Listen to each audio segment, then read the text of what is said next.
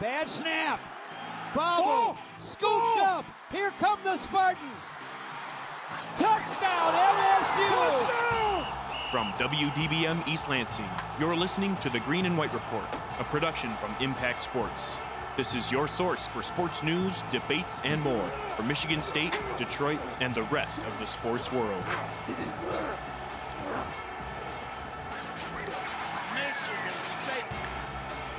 Good morning, East Lansing. Welcome into the Green and White Report. It is here, Trent. Oh, it's Super here. Bowl Sunday has finally arrived, and we're fired up. Yeah, it's not Christmas, but it feels like it. It is like wrapped up underneath my tree, and I'm just trying. I'm shaking the box. I'm trying to see what I got. And I think I got a Matthew Stafford ring, but we still have to wait. We have to wait for another 12 hours? Hold on just a moment. I almost forgot my highlighter. Oh, gotta have the highlighter. That would have been a travesty if I didn't have the highlighter. We're joined by a myriad of people today in studio. Good people too. We have two directly to my right and your left. We have a special guest in studio today, and that would be Joey the Kangaroo. Yeah. So also, who named Joey the Kangaroo? Me. Can I question? I named him Joey because he has a pouch, so therefore he can't be a Joey. Oh, so he's. But I guess it's kind of a play on words, so it doesn't really true. matter. Matt Merrifield is here today. Henry is on vacation. Yes. Matt is producing the show today, doing a fantastic job. Is this controversy? Is Joey not a Joey? It appears that he is not a Joey, but this is the Steve Irwin the insight. play on words is. I think it. Yeah, fits. yeah. Joey's The play a on good name. words. The play on words works. Joey sure. is, not to confuse anybody out there. Joey is a stuffed kangaroo, and it is wearing sunglasses. It's a stuffed animal. It's sitting in front of a microphone right now, and it's our official mascot of the show now. So, congratulations, Joey the Kangaroo. But we just got a lot going on today. Henry is on vacation. He will be back next week. Matt is producing the show today. Trent has his Matthew Stafford. Is that a cutoff? Yeah, it's or a cutoff Okay, t-shirt. I was going to say, I don't know if it's a tank top. It's a tank top. Okay. I cut the sleeves off it myself. Let's go 9. Today I'm wearing my 2014 Detroit Tigers What a AL team. Central Division Champions t-shirt. What a team. I also have my Quality Dairy Donut, which is now becoming a weekly tradition here on the show. Today it is glazed cinnamon roll, actually frosted cinnamon roll. So we're ready to roll here. Let's get into it right away. We're going to get through a lot today. We have Cam McLaren, MSU hockey beat reporter, coming on at 12:15. We're joined by Jay DeCoster today, producing the show alongside Matt and doing updates. We have Super Bowl stuff to get to. We have basketball to get to. We have some Olympics to get to, which will be interesting, along with a busy trade deadline in the NBA. So there is really a lot to do today. But we're going to start it off just at the top with some reaction to Michigan State's win over Indiana yesterday. Final score 76-61. The Spartans beat the Hoosiers in what was a pretty testy game at the Breslin Center. I was there. You were there, Trent. Matt was there as well. We were working for WDBM, and then Jay was in the Zone. We all did. Everyone did. It was an all-in effort. Fantastic job. Jay, I saw a photo of you on the Indiana basketball Twitter. Actually, no, Really? I think it was the Indiana, but I think could be off. I think it was Michigan State Twitter. Okay. Yeah, it was me, Nick, Owen. Nick Sonic, who's probably listening Yes. to this. He actually got on the Instagram individually and Really? the Twitter, so he's a popular man on campus right now. But good day yeah, for you guys. Yeah, it was a lot of fun, and good job heckling the Indiana coaches. That was a lot of fun. So. Yeah, no kidding. Nick, It's always fun. Nick, and you guys always get a lot of FaceTime at the Breslin Center on the scoreboard for consistently. Oh, I think we got on it like at least 10 times Yeah. yesterday. It was because there was a camera guy to our left, and they were pointing at us, like he knew what was up, and we were pointing at him, and it was good time. So Yeah. I think the most electric moment of that game, in my humble opinion, was when the DJ played Levitating.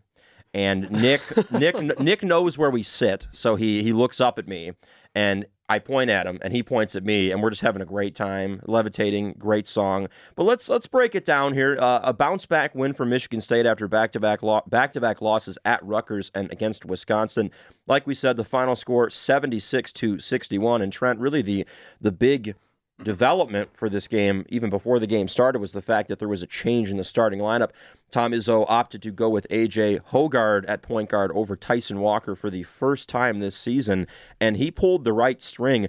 Hoggard really thrived in a starting role before he was ejected, which was something we'll get into. Apparently Ridiculous. Apparently, if you're in the same zip code as the opposing bench and you clap your hands, I think that's assault. So, just bad. But Hoggard, he had 14 on 4 of 7 shooting, and he was 6 of 7 from the line. So he was very good. But then Tyson Walker, who did not start, 18 minutes off the bench, scored 15 points. Yes. So, Trent, I guess, first of all, I mean, the big storyline is the point guard switch in this one, alongside, obviously, a very good game as well for Malik Hall to lead the Spartans with 18 points. But when Michigan State made this switch, before we saw how much success it had, what were your initial thoughts about making the switch Hoggard for Walker? I loved it because I was talking to you and Matt as we were walking into the Breslin. I thought that it was a good move solely from the aspect of it gives Tyson Walker a little less pressure, takes some of that load off his shoulders. I think often in sports we kind of overblow the storyline when someone gets quote-unquote benched, when it's not always a benching, if that makes any sense. Let me try to explain. It was just both of them played the same amount of minutes as they normally do.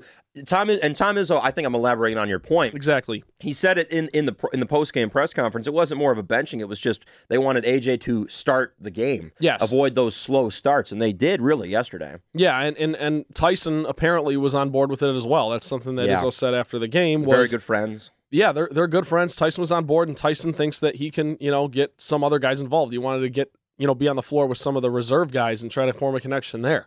Ultimately, it worked. And, the old saying, if it ain't broke, don't fix it. It was broke, and they switched something, and they fixed it. So I loved it from the standpoint of it gave Tyson Walker a little less pressure, put a little more on A.J. Hoggard's plate, who's been here a little longer, as we still continue to talk about how Tyson Walker might be still adjusting a little bit to the pace of the Big Ten and the grueling schedule and all that good stuff. And he yesterday, and it was kind of a tale of two halves. Like A.J. Hoggard handled the first half, and what did Tyson have? 15 points total.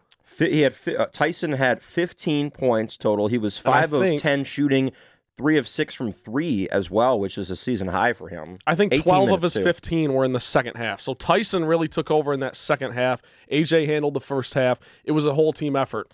And the biggest thing jumping off the page at me, Sloan, as we shift out of the point guard situation, was Michigan State was still able to win convincingly, and Gabe Brown scored 0 points. Exactly. Max Christie also struggled for Michigan State. He was 1 of 5 from the field, 8 points, 6 points at the free throw line, but really not the best night for Max.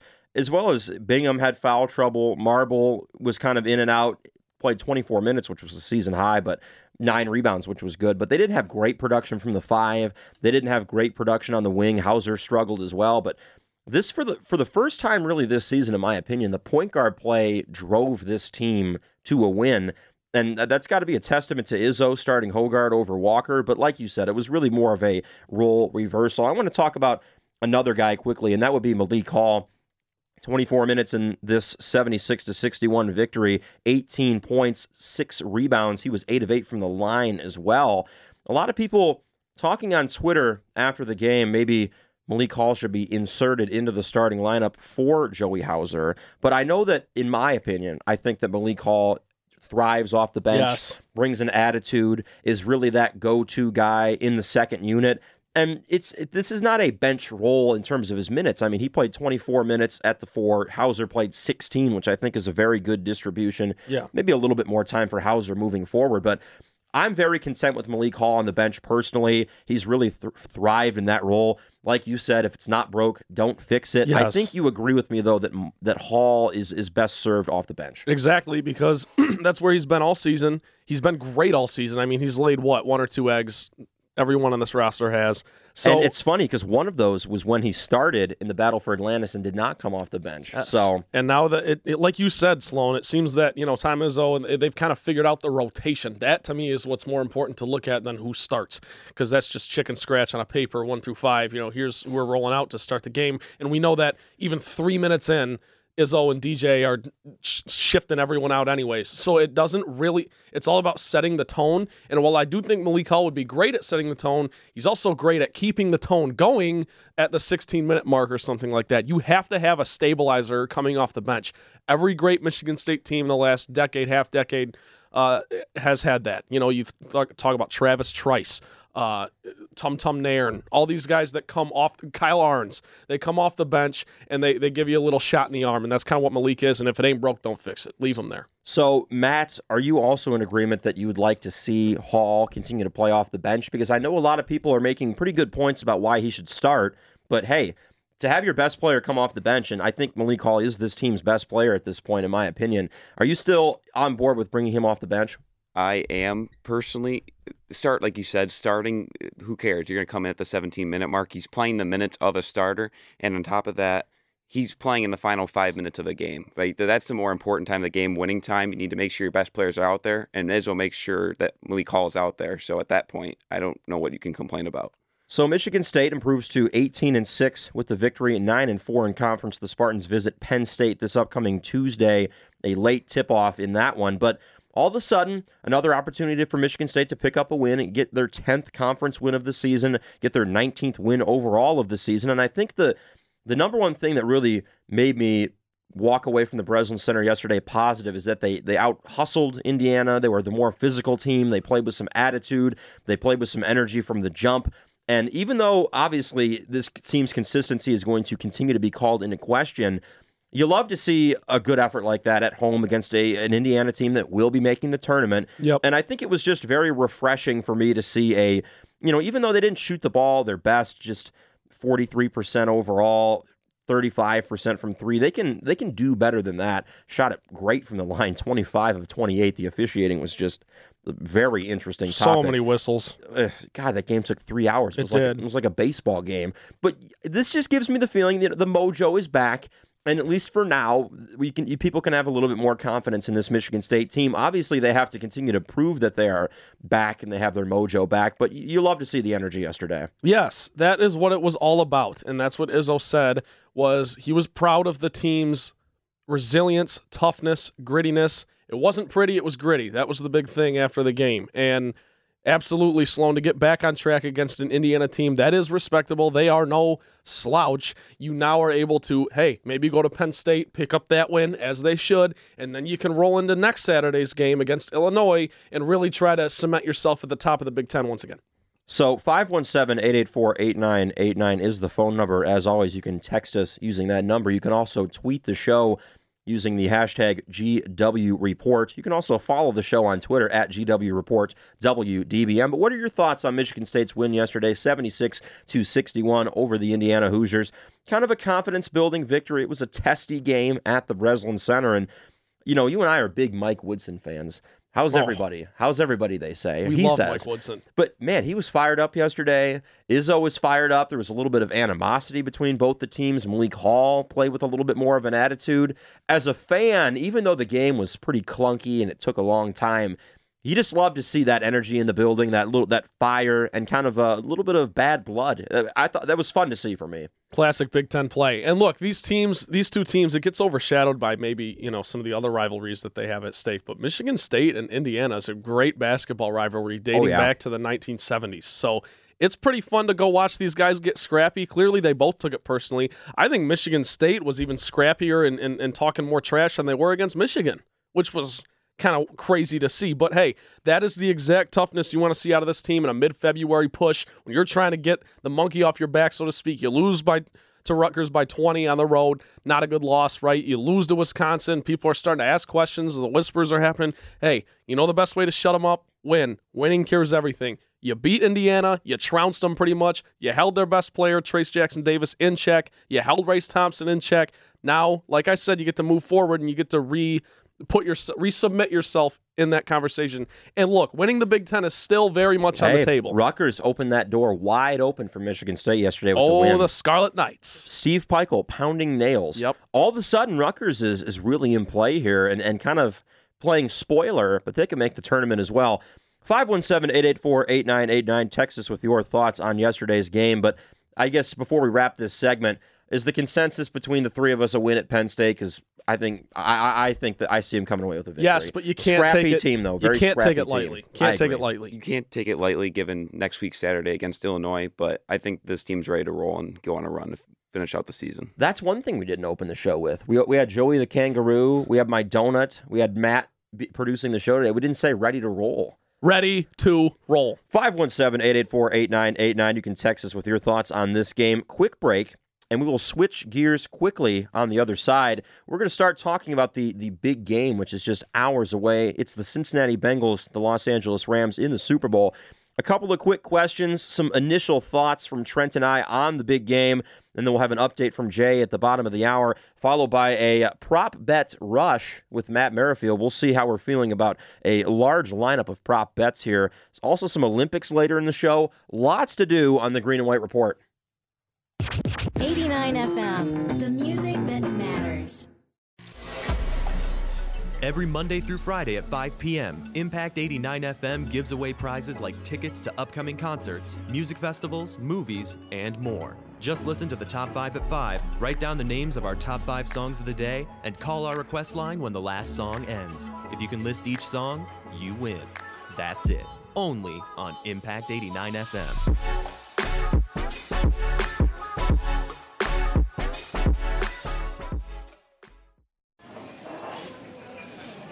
Thank you for dining with us tonight. Your waiter will be here to take your order shortly. Thank you. So, Mark, what did you say you did for a living? Well, I'm kind of between things right now. I got let go from my last job, but it wasn't my fault. Oh, sorry to hear that. How long have you been out of work? Just 2.5 years. I've been living with my parents, so it's no big deal. The only problem is I don't have a car, so they have to take me everywhere. That's nice. So, what do you like to do in your spare time? Well, I play a lot of video games, and I watch Netflix. But I haven't been too active because I've been feeling a little ill.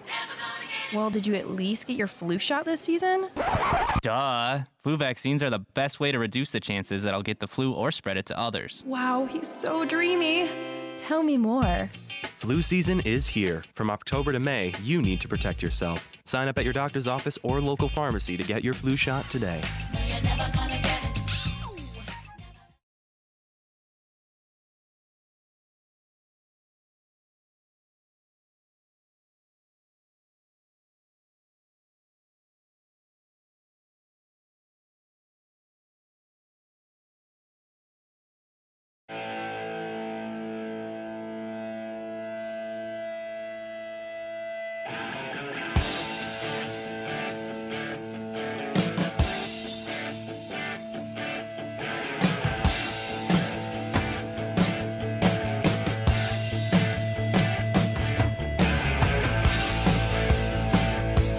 Welcome back to the Green and White Report. Luke Sloan, Trent Valley, Jay DeCoster, and Matt Merrifield. We are all in studio today. And Trent, there's really no intro we can use for this.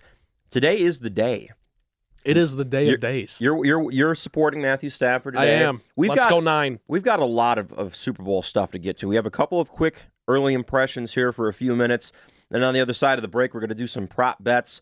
Top of the hour, we're going to preview the game completely, and then we're going to have full comprehensive picks in the gambling corner. But really, I wanted to just use this next 10 minutes as kind of a space to kind of get our initial thoughts about this game out of the way. Obviously, nobody expected the Cincinnati Bengals to be where they are right now. No. Nobody. The Rams, though, on the other hand, you and I have been calling for them to come out of the NFC for probably since we started doing the show in August. So we have. However, yes. I think a lot of that has to do with the fact that we were Matthew Stafford believers from the start. Because if you kind of rewind and you look at the beginning of the season, there was a lot of questions surrounding the Rams. There was a lot of mistrust going on with Matthew Stafford. Can he do it? Can he win playoff games? Blah, blah, blah. We always knew he could because we watched him for a decade plus. Some people, the national media, I think the Rams were probably 4th or 5th on a lot of the experts' list to even come out of the NFC. I mean, people liked the Bucs to repeat. People liked, the Packers, of course. People liked the 49ers. People liked the Seahawks. And a lot of that just kind of blew up in people's faces. And like you said, Sloan, we're not that shocked the Rams are here. Some people are, though. But nonetheless, this Super Bowl matchup is quite interesting. I think you just put it in really good perspective, especially for Lions fans, for people not just in Lansing, but Detroit and really Michigan in general. This was the expectation for me that Matthew Stafford went to the Super Bowl this year because you and I knew once you get the pieces around him, put him in a winning environment, put him in a better place, he's going to be good enough to take a team to the Super Bowl. And you and I were correct on that one, so we can give each other some credit. So really, That's a very good point, because this is no surprise to you and I, but for some people on the national level, the people that still doubted him throughout the playoffs, that was kind of up in the air. But the Bengals, though, nobody could have seen this coming. I want to introduce one of my worst takes of the year. I said, and you can buzzer me, Matt, you can do whatever, but this is a bad take by me. I said on this radio program in August that what would happen with the Bengals is that they would fire Zach Taylor after a bad year, and they would hire Joe Brady to be their new head coach, and the LSU Tiger connection between Burrow and Brady and Chase yeah, complete the. It would all come, terrible. Well, let me say this: it was all going to come full circle, but obviously Taylor got him in the Super Bowl. Joe Brady got fired as the offensive coordinator for the Panthers, and now he's the Bills quarterbacks coach. So I have egg on my face. Here's what I will say, Sloan: you're not a universe off, because I think Zach Taylor is still shaky. Like, I'm not quite sure. Interesting. I mean, I think that at some look what happened with Ed Orgeron. He got that DC hire correct, because, man, that unit is the story of the playoffs. But go ahead. He did. But, hey, before the season started, you were right. There were questions about whether they were going to move forward with him now. They didn't know if he was the guy to line up with Joe Burrow in his prime and everything. And you know, to even go back to this regime's decision to draft Jamar Chase over Penei Sewell. That's another bad take by me. I was like, I thought that was ridiculous. I said, thank you, Bengals, for letting Sewell drop into our lap here in Detroit. I said, you got to protect that quarterback. Yes. Wrong again. Well, hey, it's worked out for both parties. But neither here nor there, Sloan, I still am kind of on the Taylor shaky train. Obviously, they're in the Super Bowl, but you never know what could. I mean, a 3-year turnaround could mean everything. Look at Doug Peterson. You know? Yeah. I mean, you win the Super Bowl with a backup quarterback, and everyone thinks you're great, and then people are calling for your job the next year. And, hey, no one can top worst take of the year, because I thought the Lions were going 7-10. No, so that's all. With the way they rebounded at the end of the year, the second half of the year, they played quite well. So a couple of questions here off the top, some more general questions. And we talked about this a little on the last show, but the player or coach that has the most on the line in this game is who and why. I said Sean McVay just because he did not get it done against the New England Patriots the last time the Rams went to the Super Bowl. I think I think he's legit. I don't really see holes in his resume, but I do think that the doubters will start creeping in if they can't make this one happen. So I said McVay, and just for the listeners, you also said McVay, correct? Yeah, Sean McVay. There's a lot of candidates for this question. McVay is one of them solely because you're right, Sloan. He took that team 3 years ago, whenever it was, to the Super Bowl with Jared Goff. What was the one big difference? Jared Goff. Now you throw Matthew Stafford in there, he gets right back. And if he's not able to get it done with a clear big upgrade at quarterback, then there's a lot of questions surrounding Sean McVay. I want to throw one more name at you, though, Sloan. For sure. Because we're going to talk about Matthew Stafford later, so I don't have to elaborate on it now. Odell Beckham Jr., he's going to be a free agent this offseason. And he could cash in with a big game. He could cash in with a big game. And even, look, if he and the Rams are able to win this Super Bowl, I think he might even stay. Because he seems to be happy there. He's not. Who wouldn't want to be in L.A., too? It's gorgeous. And who wouldn't want to have single coverage all the time with Matthew Stafford thrown to you, because you got Cooper Kupp on the other side. McVay this Rams, you got one of the greatest offensive minds, if not the greatest offensive mind in football at the helm. So the thing is, like, this Rams defense or Rams offense, I don't want to jump the gun here, but if this Rams offense and this team wins today, they might win 2 or 3 Super Bowls. So that's something to keep an eye on, Odell Beckham Jr., because I don't think the Rams make it here without him. We talked about that last week. Who's your pick, Matt? Who has got the most on the line? We haven't talked about anybody on the Bengals yet, but Burrow is definitely in this conversation, because if he wants to be one of the all-time great ones, this is where it would start. So the Bengals' perspective is also, Zach Taylor's another one. Trent still isn't believing in him fully. If he were to win that Super Bowl this year, that would change some. All of a sudden, we're changing our thoughts a little bit, but I want to get your take on that. I would agree the guy with the most to earn out of tonight would be Zach Taylor, but I think the Bengals are playing with house money right now. They are exceeding expectations. I couldn't pick a single person on the Rams. Matt Stafford's got a lot to play for. McVay. I mean, you got Jalen Ramsey, Aaron Donald on defense that still are without a ring. So there's a lot of great players that could see themselves going to Canton and at the end of their career.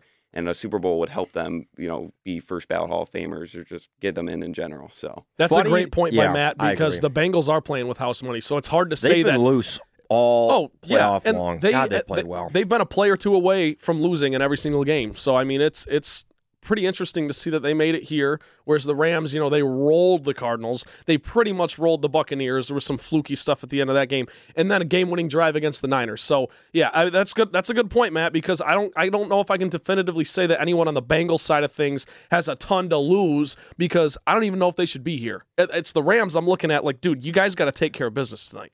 It's funny you say Canton, Matt, because this leads us into our next question here.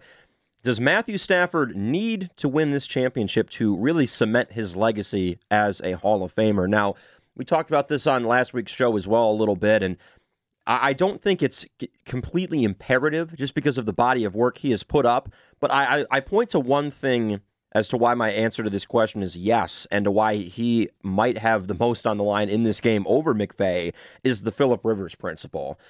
Not a lot of people think Phillip Rivers will necessarily be a Hall of Famer because he never broke through the ceiling and won a championship. To put all of that to bed, statistics aside, everything that happened in Detroit, it doesn't matter. The Super Bowl would be the great equalizer for Matthew Stafford, and you can make a very good argument that he would make it to Canton without the championship.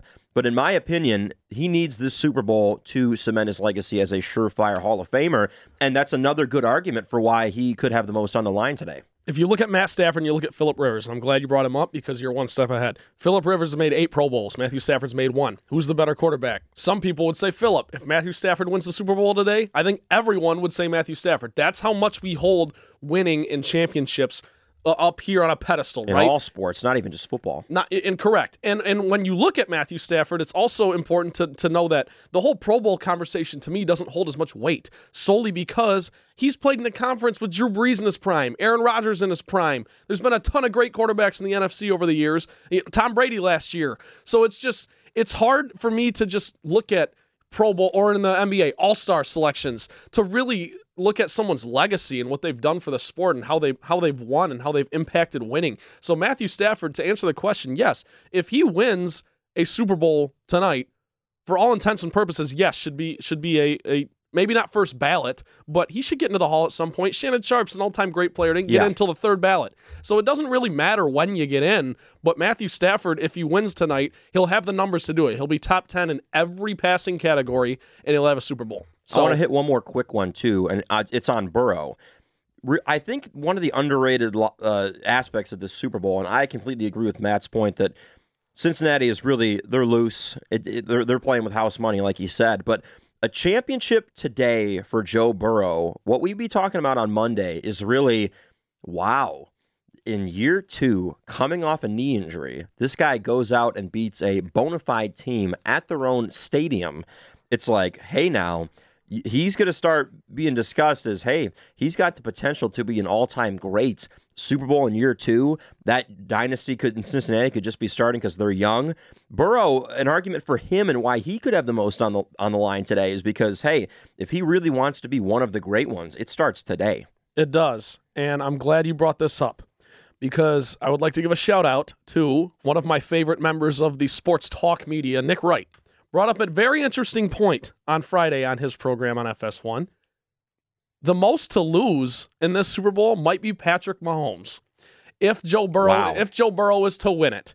Because if Joe Burrow is to win it, that means that Joe Burrow then becomes the shiny new toy that everyone loves, and Patrick Mahomes is kind of like an overlooked guy now at this point. Because what have you done for me lately? Joe Burrow just beat him, and now if Joe Burrow puts a ring on it, then it's like, okay, Joe Burrow is like the best young quarterback in the NFL who everyone wants. And it's not the Josh Allens of the world or the Lamar Jacksons or the Patrick Mahomeses of the world. So that's a very interesting spin on it, Sloan. Like, I definitely think that Joe Burrow, although it is just his 2nd year in the league and his 1st year starting a full slate of games, he's got a lot to gain here. So it's just something to watch. You're right. That's what's at stake for the Bengals. I see some head shaking over here. Hop in here then, Matt. First off, you're using Nick Wright to prove your point. Oh, no. Second off, you watch Patrick Mahomes. You know he's still the best quarterback in the league. I will give you, of course, yeah. He loses an opportunity to get another ring, which the AFC looks like they're going to run the NFL for the next 10 years, 15 years. Which, 1,000,000%. But so I don't disagree with you, but at the same time, the Chiefs will be back. I mean, they're going to be. It's just. I think so too. We live in such a narrative-driven world, and I think the narrative for a whole year would be who beat Patrick Mahomes and the Chiefs. It was Joe Burrow. Who won the Super Bowl? Joe Burrow. If the Bengals are to do that, and I don't think that's going to happen, so I guess that's my bottom line. Is this is all kind of just it's fog in the air, and it could happen, and it's all smoke and mirrors. I think the Rams are going to boat race them, but we can get into that later.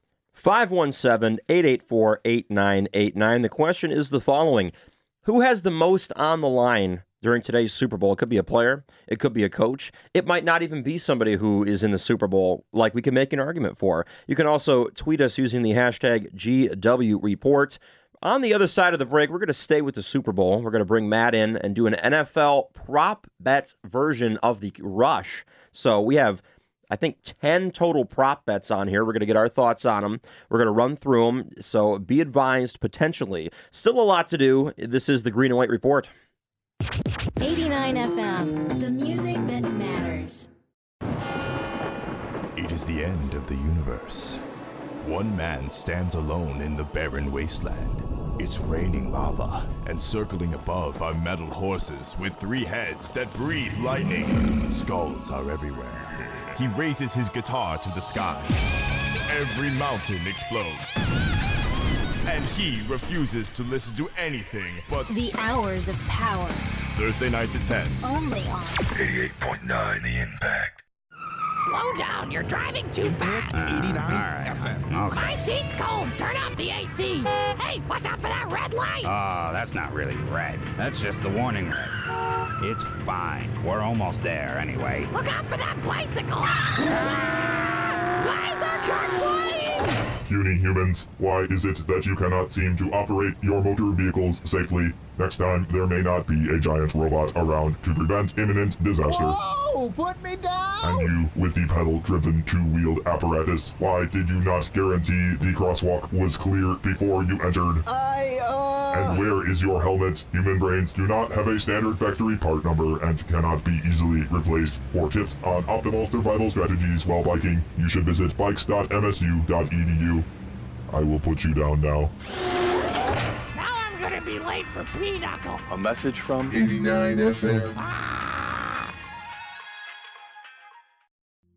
Impact 89 FM.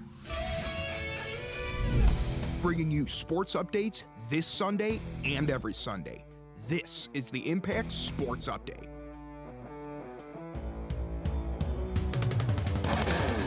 And welcome in to the Impact Sports Update here on the Green and White Report. Michigan State basketball got back on track with a 76-61 victory over the Indiana Hoosiers. A.J. Hogar with 14 points and 8 assists, and Malik Hall added 18 points off the bench.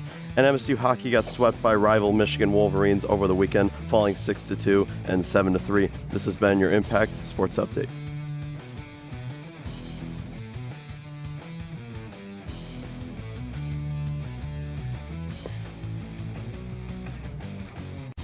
Thank you, Jay, for that Impact Sports Update. Lots to get to, including that hockey score. Pretty concerning 10-game slide right now for the hockey team. We're going to have MSU hockey beat reporter Cameron McLaren on the program here in about 45 minutes at 12:15 to break down everything that's going on with the Spartans. Very knowledgeable guy. He will tell us exactly what is going on. I know Matt Merrifield has some thoughts as well, but we're going to stay with football right now. We're going to go back to Matt, and we're going to do a different version of the NFL Rush. America's favorite segment. Oh, this is a darling of sports talk radio, but this is the prop bet Rush with Matt Merrifield. Take it away, sir. All right. First Rush question. The length of the national anthem, over under 122 and a half seconds. So over under 2 minutes and 2 seconds. You always have to smash the over with the anthem. You have to. It's one of those deals where you get really, really upset if it goes over and you bet the under, because this is just one of those things where the national anthem typically gets dragged out. I have no pulse on this, though. Who's singing that? I do. Does anybody know? I have no Yeah, word. I was going to say, we'll have to do more research. That I kind of think matters. I heard it was a country artist. I think. 1 second. Let's stay on this for 1 second. Yeah, this is live radio magic here. We have Jay and Trent are currently researching who is singing the national anthem. Whoever gets it fast. Mickey Guyton is the singer. Nicky Guyton. Mickey, like Mickey Mouse. Mickey Guyton. Mickey Guyton. I have no idea who Mickey Guyton is, but I'm still smashing the over. I think Mickey Guyton probably, she looks like she has a beautiful voice. I'm going to say the over. Yeah, you have to. It's the pageantry of the big game. The stadium's packed. They got the American flag on the field. You've already had a couple of pops at your Super Bowl party. Yes. You got the food's coming. Everyone's dialed in. They have their seats on the couch. Get it The going. pageantry. I love the Super Bowl. Next question, sir. Next question. The jersey number of the first touchdown scorer will be odd or even? I'm going to say odd because if I say odd, I get Jamar Chase. I get Odell Beckham Jr. I get Cam Akers. You get Michelle's 26. 25. Yeah, you do 20, get Michelle. I'm trying to think of the other Bengals. Mixon's 28. You get T. Higgins. 85. So you're basically you get taking Tyler Boyd, 83. You're basically taking. You get Joe Burrow, 9. Yeah, you get either quarterback. So there you go. You're betting against Kupp and Joe Mixon. That's kind of the bet here. So I'm gonna take odd because I think there's just more pieces at play there. I am also in odd, but more on this later here in the prop bet rush. But I have the Bengals scoring first in this one with Jamar Chase, who wears number 1, which is an odd number. Thank you, elementary school math. I'm taking that. Well, Matt, your thoughts? I think I'm going to go bold here. I think Tyler Higbee's going to have the first touchdown. 89. Okay, then I'll take the odd because... So odd is, it's definitely in it. I mean, CJ Uzomah is going to play for the Bengals. Okay. He's 87. Yeah. I think that's the overwhelming favorite. Cooper Kupp is the reason this is a prop bet. I think is kind of the idea. Next question. Yes, sir. Next question. Thank you, Mark. Next question. Jamar Chase, over under 80.5 receiving yards. I see him smashing this. I got in an argument with someone at a local establishment last night who I went to high school with because he said, no way, Jalen Ramsey is going to lock him down. And I said, I'm telling you, Jamar Chase has already had 1 million coming out parties in his fantastic rookie season.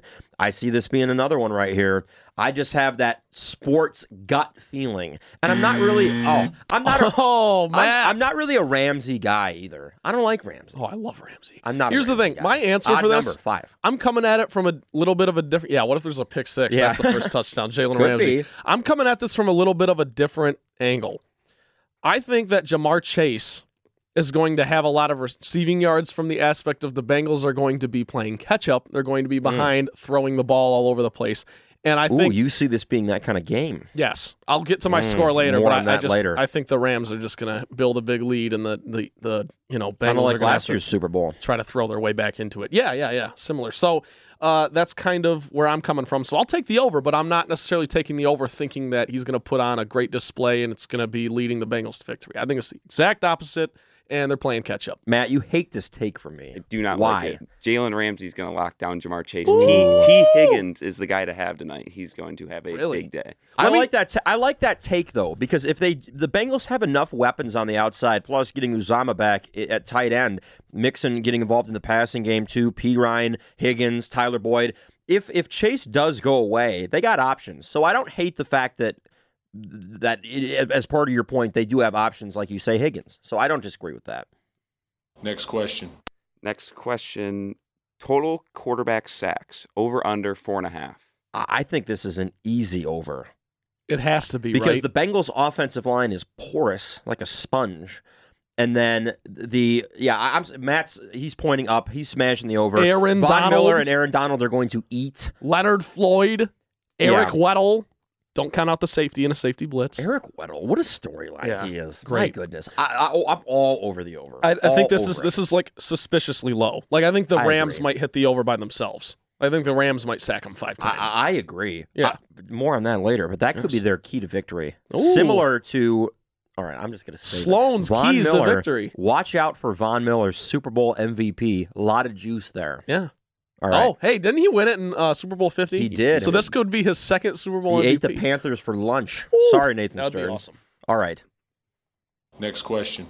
Next question. Number of challenges initiated by coaches. Over under 1.5. McVay's going to hit money. the over himself. Yeah. I mean, McVay. Zach Taylor might not need a challenge. McVay will do it 3.5 times. McVay hates that red flag in his pocket. He throws it any chance he gets. So I think this is also suspiciously low. And I agree. I will take the over. Over. McVay might use them both in the first quarter. We're all on the same. Yeah. Yeah, set the tone. First 10 minutes. All right, next question. Let's see. Next one. Color of the Gatorade bath. White or clear or another color. What is your pick? Is there some inside baseball on this? Like, I have no idea why it's white or clear. Is that a thing? I feel like it's never white or clear. Maybe someone is throwing this because maybe one of the equipment managers is purposely putting clear Gatorade, which is the cherry flavor, I believe, which is scrumptious, by the way. But every year, it's the same thing with this. This, of all the prop bets, the Gatorade bath can so easily be thrown. Yeah. It's literally as simple as one of the equipment managers thinking, it'd be really funny if I were to do some insider trading here and put some money down on a blue Gatorade bath for the Rams. Yeah. I'm going to put blue Gatorade in all of the tubs closest to Sean McVay and Stafford. I got to go with the field. Any other color, because it could be orange Gatorade for the Bengals. It could be blue Gatorade for the Rams. My pick is yellow. Yellow. That's when the a Rams classic, when too. the Rams win. I think it'll be yellow. Because I don't think teams do like blue Gatorade. I've never seen blue. Because I feel like blue is like here's another underrated one stains too. your mouth. I don't purple. Purple could be. I love purple. Purple's great too. What color? I need Matt and Jay. We both need your opinion. I'm saying purple. You're saying yellow. Matt, you're saying orange when the Bengals win. Ooh. Matt. And Jay says, I mean, if the Rams win, I got to go clear, but if the Bengals win, I go orange, right? The Bengals will be orange. The Bengals will be orange. It's just a matter of flavor. It's just a matter of if they win. Go back to your blue Gatorade. The Patriots, when they won all their Super Bowls, I think they were all blue, right? Really? Okay. Yeah, they were. Yeah. All right. Good stat. Not from a Jay. great, not a great flavor. Not a great flavor. I'm not a fan of the blue. Gatorade's mid. All right, lead us on, Mark. Next question. Next question. Length of the longest field goal. Over under 46.5 yards. Got to be over. Matt Gay and Evan McPherson are two great kickers. I think one of them nails a 50-plus yard. I mean, it's indoors. It's kind of indoors. It's on turf. It's going to be hot. The conditions are going to be good. I see this as another kind of layup over. I don't see the Rams settling for many field goals in this game. You're on the Rams. Ooh, you're on the Rams. I am all in on the Rams. And conversely, I think the Bengals will. They're kind of a risk it for the biscuit kind of team. So I don't know. This is a tough one. I will take the under for the sake of parity here on the show. I could see this going either way, but I'm actually leaning towards the under because I don't think the Rams are going to attempt many field goals, if any. I think they're going to find the end zone quite often. And as far as the Bengals go, I think they're going to find themselves in 4-down territory more often than not. So I will take the under on that. That's a good take. Good call.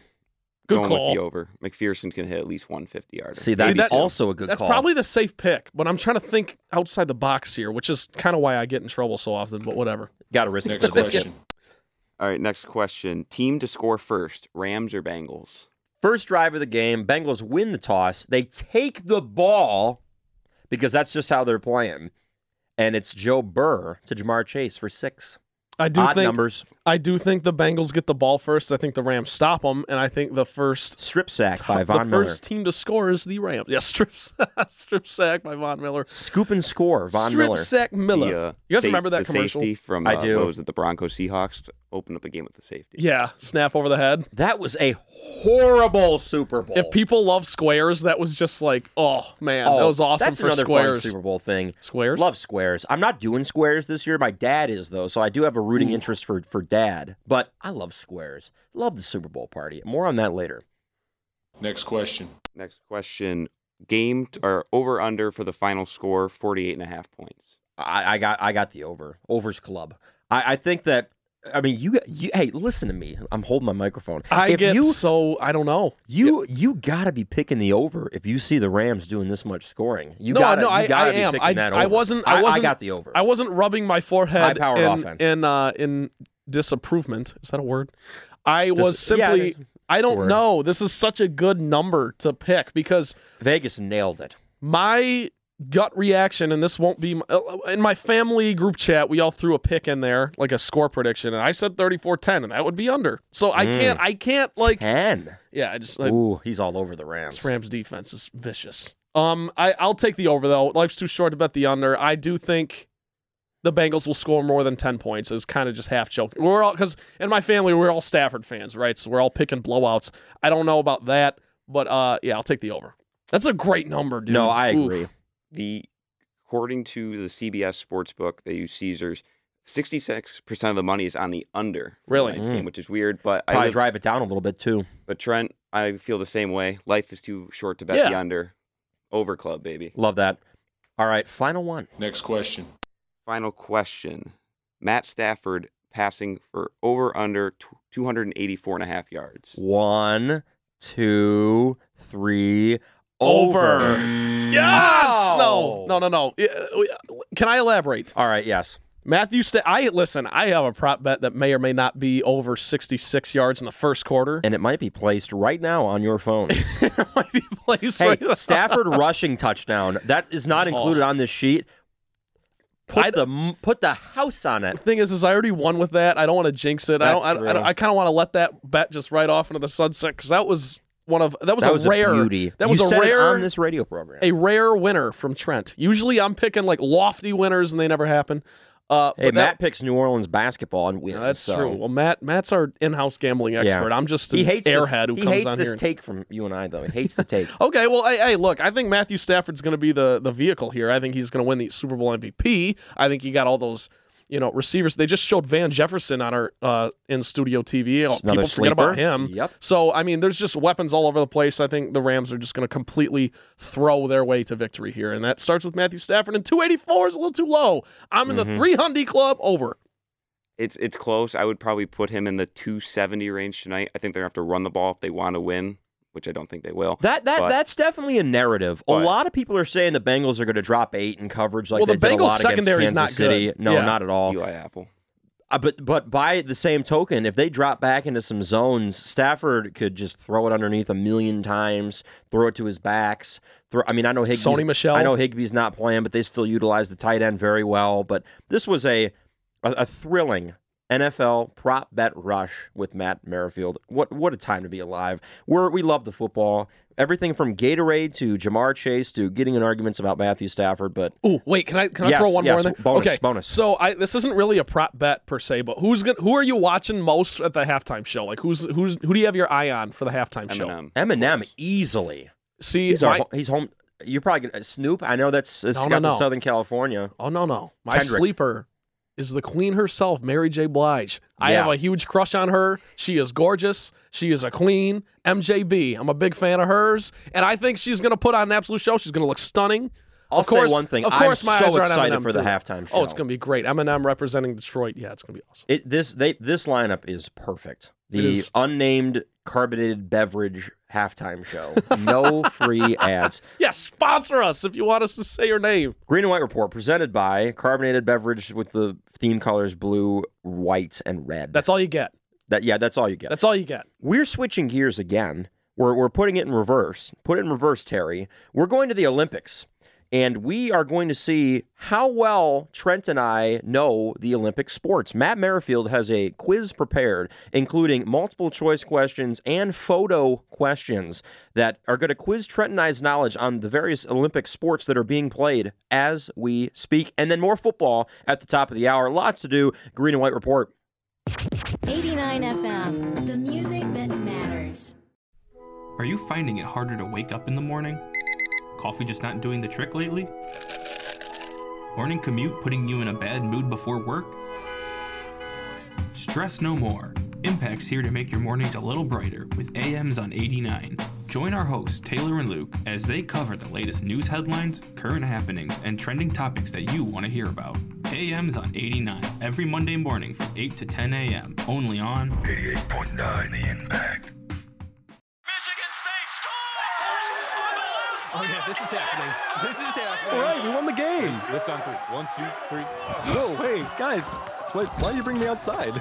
What if it rains? My upholstery is not built to hold up in the rain. I mean, it's cold out here. I don't think I'm supposed to be out in the street. Okay, let's drop it here.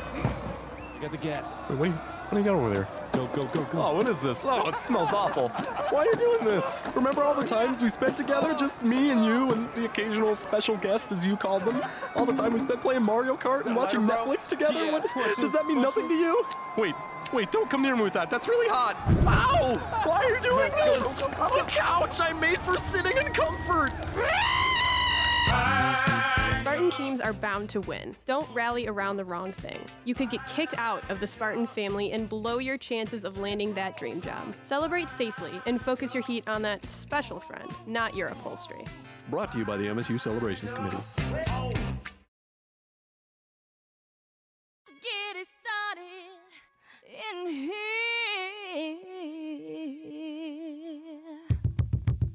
And the bass keeps running, running, and running, running, and running, running, and running, running, and running, running, and running, running, and running, running, and running, running, and Welcome back to the Green and White Reports. We are rocking and rolling. Trent's dancing in the studio, which is a Green and White Report tradition. Do a little flapping. I don't know. I'm enjoying my delicious cinnamon roll with frosting, which is also a new show tradition. So Trent dancing, we got the cinnamon roll. We're going to do something a little bit different now, though. Matt Merrifield is going to rejoin the fold. All of us have a quiz pulled up on our phones here, or laptops or tablets and various devices. And this quiz includes photos, multiple choice questions, lots of different things, mainly photos. But Matt Merrifield is going to run us through this quiz to see if we can get all 15 Winter Olympics sports that are currently being played in Beijing right now. I've been watching the Olympics, really enjoying it. Let's see how much we really know the Olympics. Is everyone ready with the quiz pulled up? I am. Am I allowed to say the name of the BuzzFeed quiz we're about? I have to appreciate the name of the actual yeah, Absolutely. Go ahead and give it. Absolutely. BuzzFeed, I'll be hella impressed if you can name 8 of these 15 Winter Olympic sports. Okay, bring it on. Shout out I can Andy get 8. Golder, BuzzFeed staff. That's a great title. Can definitely not get 8, but I'm gonna die trying. Damn it! All right, Let's go. Matt, lead us through, and a lot of these are photos, so you'll have to describe the photo for our listening audience here, and Trent and I will guess. All right, first photo. It is a woman on ice skates skating wearing a yellowish dress. I'm not sure how else to describe it. Yeah, look, she kind of looks like she's. You know how there's ice? There's wait, are we a team or are we against we each are other? a team. Okay, because this could be two things. It could be figure skating, Yes. or it could be ice dancing. Ice dancing is my thought because of the formation she is in. It kind of looks like she's skating around. If that makes any sense. I'm also in on ice dancing. I think it's too. Figure skating is a layup for the first one, so I don't think it can be. She looks more of like a fluid dancing motion, so I'm going to go with ice dancing. Is that your final answer? That's our final answer. No! It's figure skating. Gosh darn it. We overthought ourselves. Is ice dancing an Olympic sport? It is. I was watching it with my mom and my sister the other day when I was home. It is definitely a thing. All right, we're 0 for 1. Number 2. Oh, layup. Next question. It is a man. Maybe Shaun White. Crouched. He is holding a giant stone and he is gliding across a sheet of ice. Yeah, this is curling. Shout out to Aiden Champion, who has developed a healthy obsession with curling throughout the last week or two. I love curling. This is curling, Great correct? sport. I mean, I'm not going crazy. Yeah. It's okay. curling. Yeah. All right, we're 1 for 2. We're back. We are at 500. We're 1-1. That was a layup though. Next one. Next question. It is a person going up a half pipe, flying through the air with a board that they're holding onto. Well, that's the thing. Is it snowboarding or is it the half pipe event? I think the half pipe is just called snowboarding, I think. Okay, so snowboarding. Yeah, we're just going to go with snowboarding. You are correct. All right, sweet. Snowboarding. Don't overthink it, We're right? 2-1. Yeah, we just... overthought the first one, and it did Ice not dancing. go well. All right. This next one might be hard as I look at the photo. Next question. It is the multiple men skating around a rink, holding their hands are on the ice to make the turn. So all these dudes are at 45-degree angles on the ice with their hands down on the other side.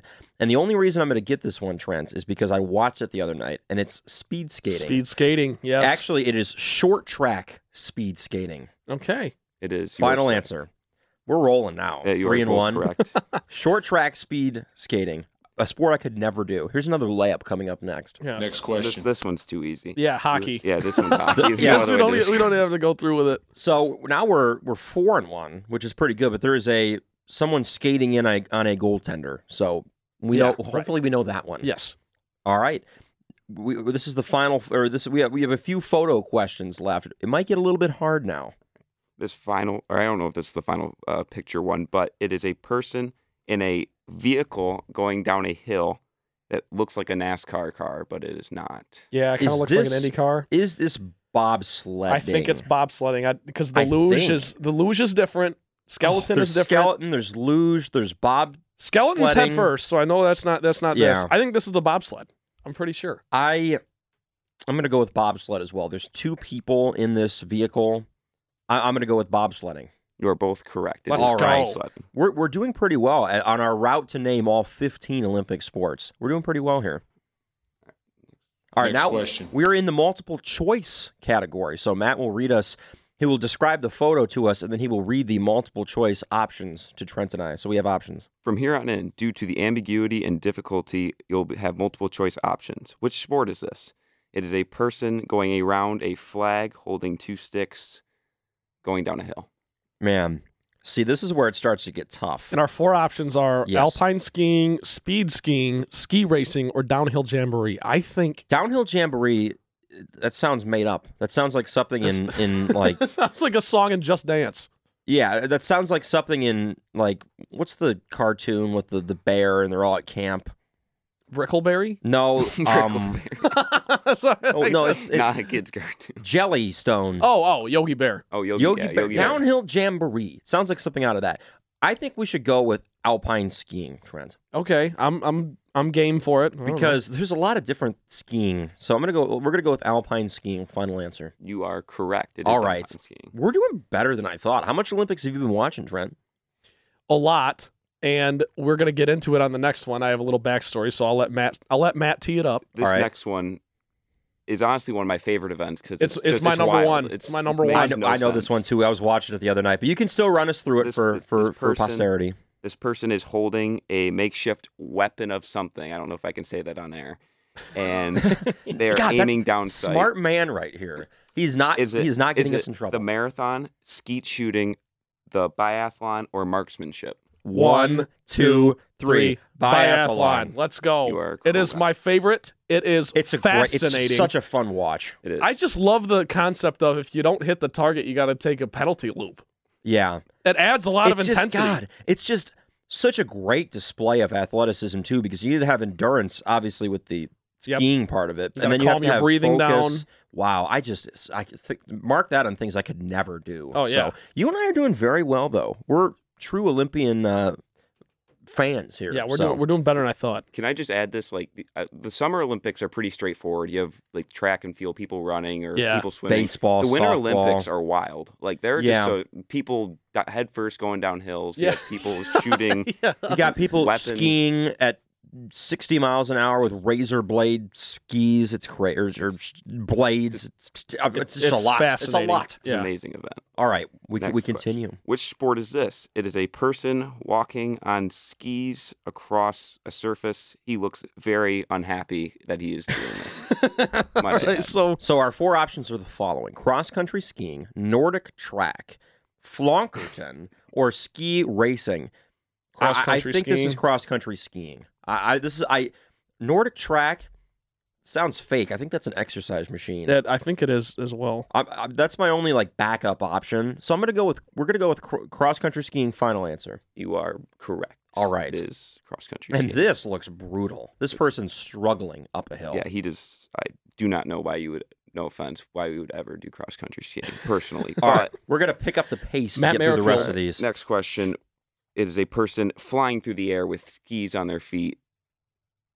You're crazy if you do the sport. It's ski jumping. Ski jumping. Yeah. Ski jumping. All right, perfect. We're going to start rattling them off now. Now, if you combine ski jumping and cross-country skiing, it makes its own sport. What is it? So it's cross-country skiing and ski jumping. It's not the triathlon, because that's biking, running, and swimming. Right. Shuffle jump? What is shuffle jump? What are these things? Ski relay? Is it the ski relay? We'll go with ski relay. I'm down for that. Oh no! Nope, it is Nordic Combined. Nordic Combined. I've never seen that before. That? I've learned something new today. All right, next question. It is another type of sledding down a hill. This person is going down head first. Trent, you already said what it is. Skeleton, baby. Yes. Very interesting Head to first. watch. And then the opposite of it is next. And exactly, the opposite of it is next. That is luge. That is the luge. You are. This also guy is correct. on his back on a sled-like object. It is the luge. All right, Next, we have one final one. Final one. You have a person on skis flying through the air, and has a very scenic background of Beijing, China. I'm gonna go out on a limb and say this is aerial skiing. Is it not? See, this is tough though because this person is flying through the air. They have poles in their hand. Yes. They're on their skis. They're crossing their skis like they're making a fancy move. Our options are aerial skiing, super G, freestyle skiing, and alpine skiing. It's not alpine because we already had that. Correct? You said freestyle. Yeah, because we already had alpine. It's either aerial or freestyle. I don't know what super G is. Yeah, I don't know either. I think we're going to go with freestyle. There's also a nuclear power plant in the background of this very photo. scenic. So Beijing, China. Did we finish on a high note? You did. All Freestyle right. skiing is correct. We only got 2 wrong. So we got 13 of 15. That's pretty impressive. That is, I'll take it. I didn't think. I mean, I thought this was going to be a lot tougher than it was. Yeah, so. I agree. I mean, the title of the article, I'll be hella impressed if you can name 8 of 15. Yeah. We got 13 of 15. Clickbait. So, good effort from all of us here. Yeah. Matt, myself, Trent. It was an all-in effort for sure. All right. Top of the hour here on the Green and White Report, 4 past noon here on a Sunday. We're going to get back into football. This is the comprehensive Super Bowl preview on the way here in just a moment. We're going to get into some key matchups, the preview for the game. We're going to get into our picks a little bit, more of that in the gambling corner, but strap in, folks. The takes are coming, and they're coming fast. You're listening to the Green and White Report on WDBM East Lansing. 89 FM, the music that matters. They say all good things must come to an end. Well, they obviously never heard of Impact's online stream. Go to www.impact89fm.org and listen to our never-ending live stream as much as you want. The delicious music never has to end. Take that, they. Impact 89 FM. Woo!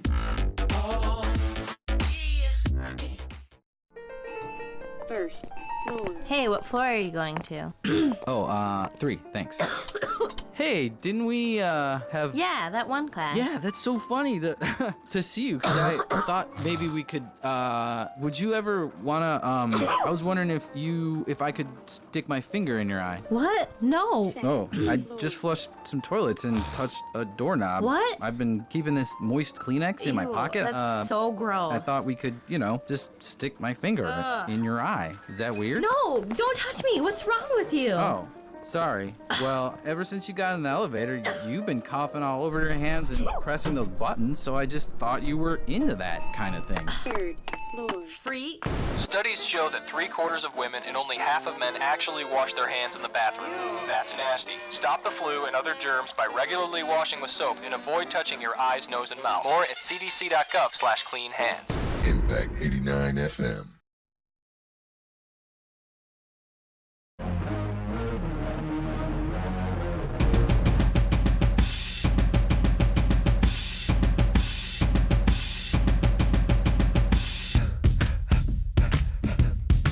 Top of the hour, Green and White Report. Luke Sloan, Trent Valley, joined alongside Matt Merrifield. Henry on vacation will be back next week. Trent. And Kanye West. Yes. Thank you, Kanye West, but very misunderstood, Kanye West. Oh, love the guy. More on that later. Anyway, someone recently asked me if I would go to a Kanye West concert with them if the opportunity were to arise, and I was like, of course. Yeah, why wouldn't you? But I was like, here's the problem. He might not show up. Or he might That's a valid fear. He might do one song and then leave or something. Yeah. So there should be a disclaimer. Well, yeah, on the but ticket. if you're loaded up, it doesn't really matter. It's just kind of like sweet, and then it's just, it doesn't matter how long it is if you're loaded. I was stretching my back during the break. I'm all I'm broken here. Yeah, Sloan My is body 2015 Prince Fielder over here. Just can't seem to get his back to. It's all those work. violent home run swings I take from the left side. Golfing. Oh, we have a text at 517-884-8989 from friend of the program Brendan. He says, "Love Kanye." So wonderful. 517-884-8989. That you can text us with your thoughts. Brendan, I miss you. I can't speak for Sloan, but I miss you. So Hey, I'm we your will be favorite. back on Saturday. Yeah. Do we have another message here?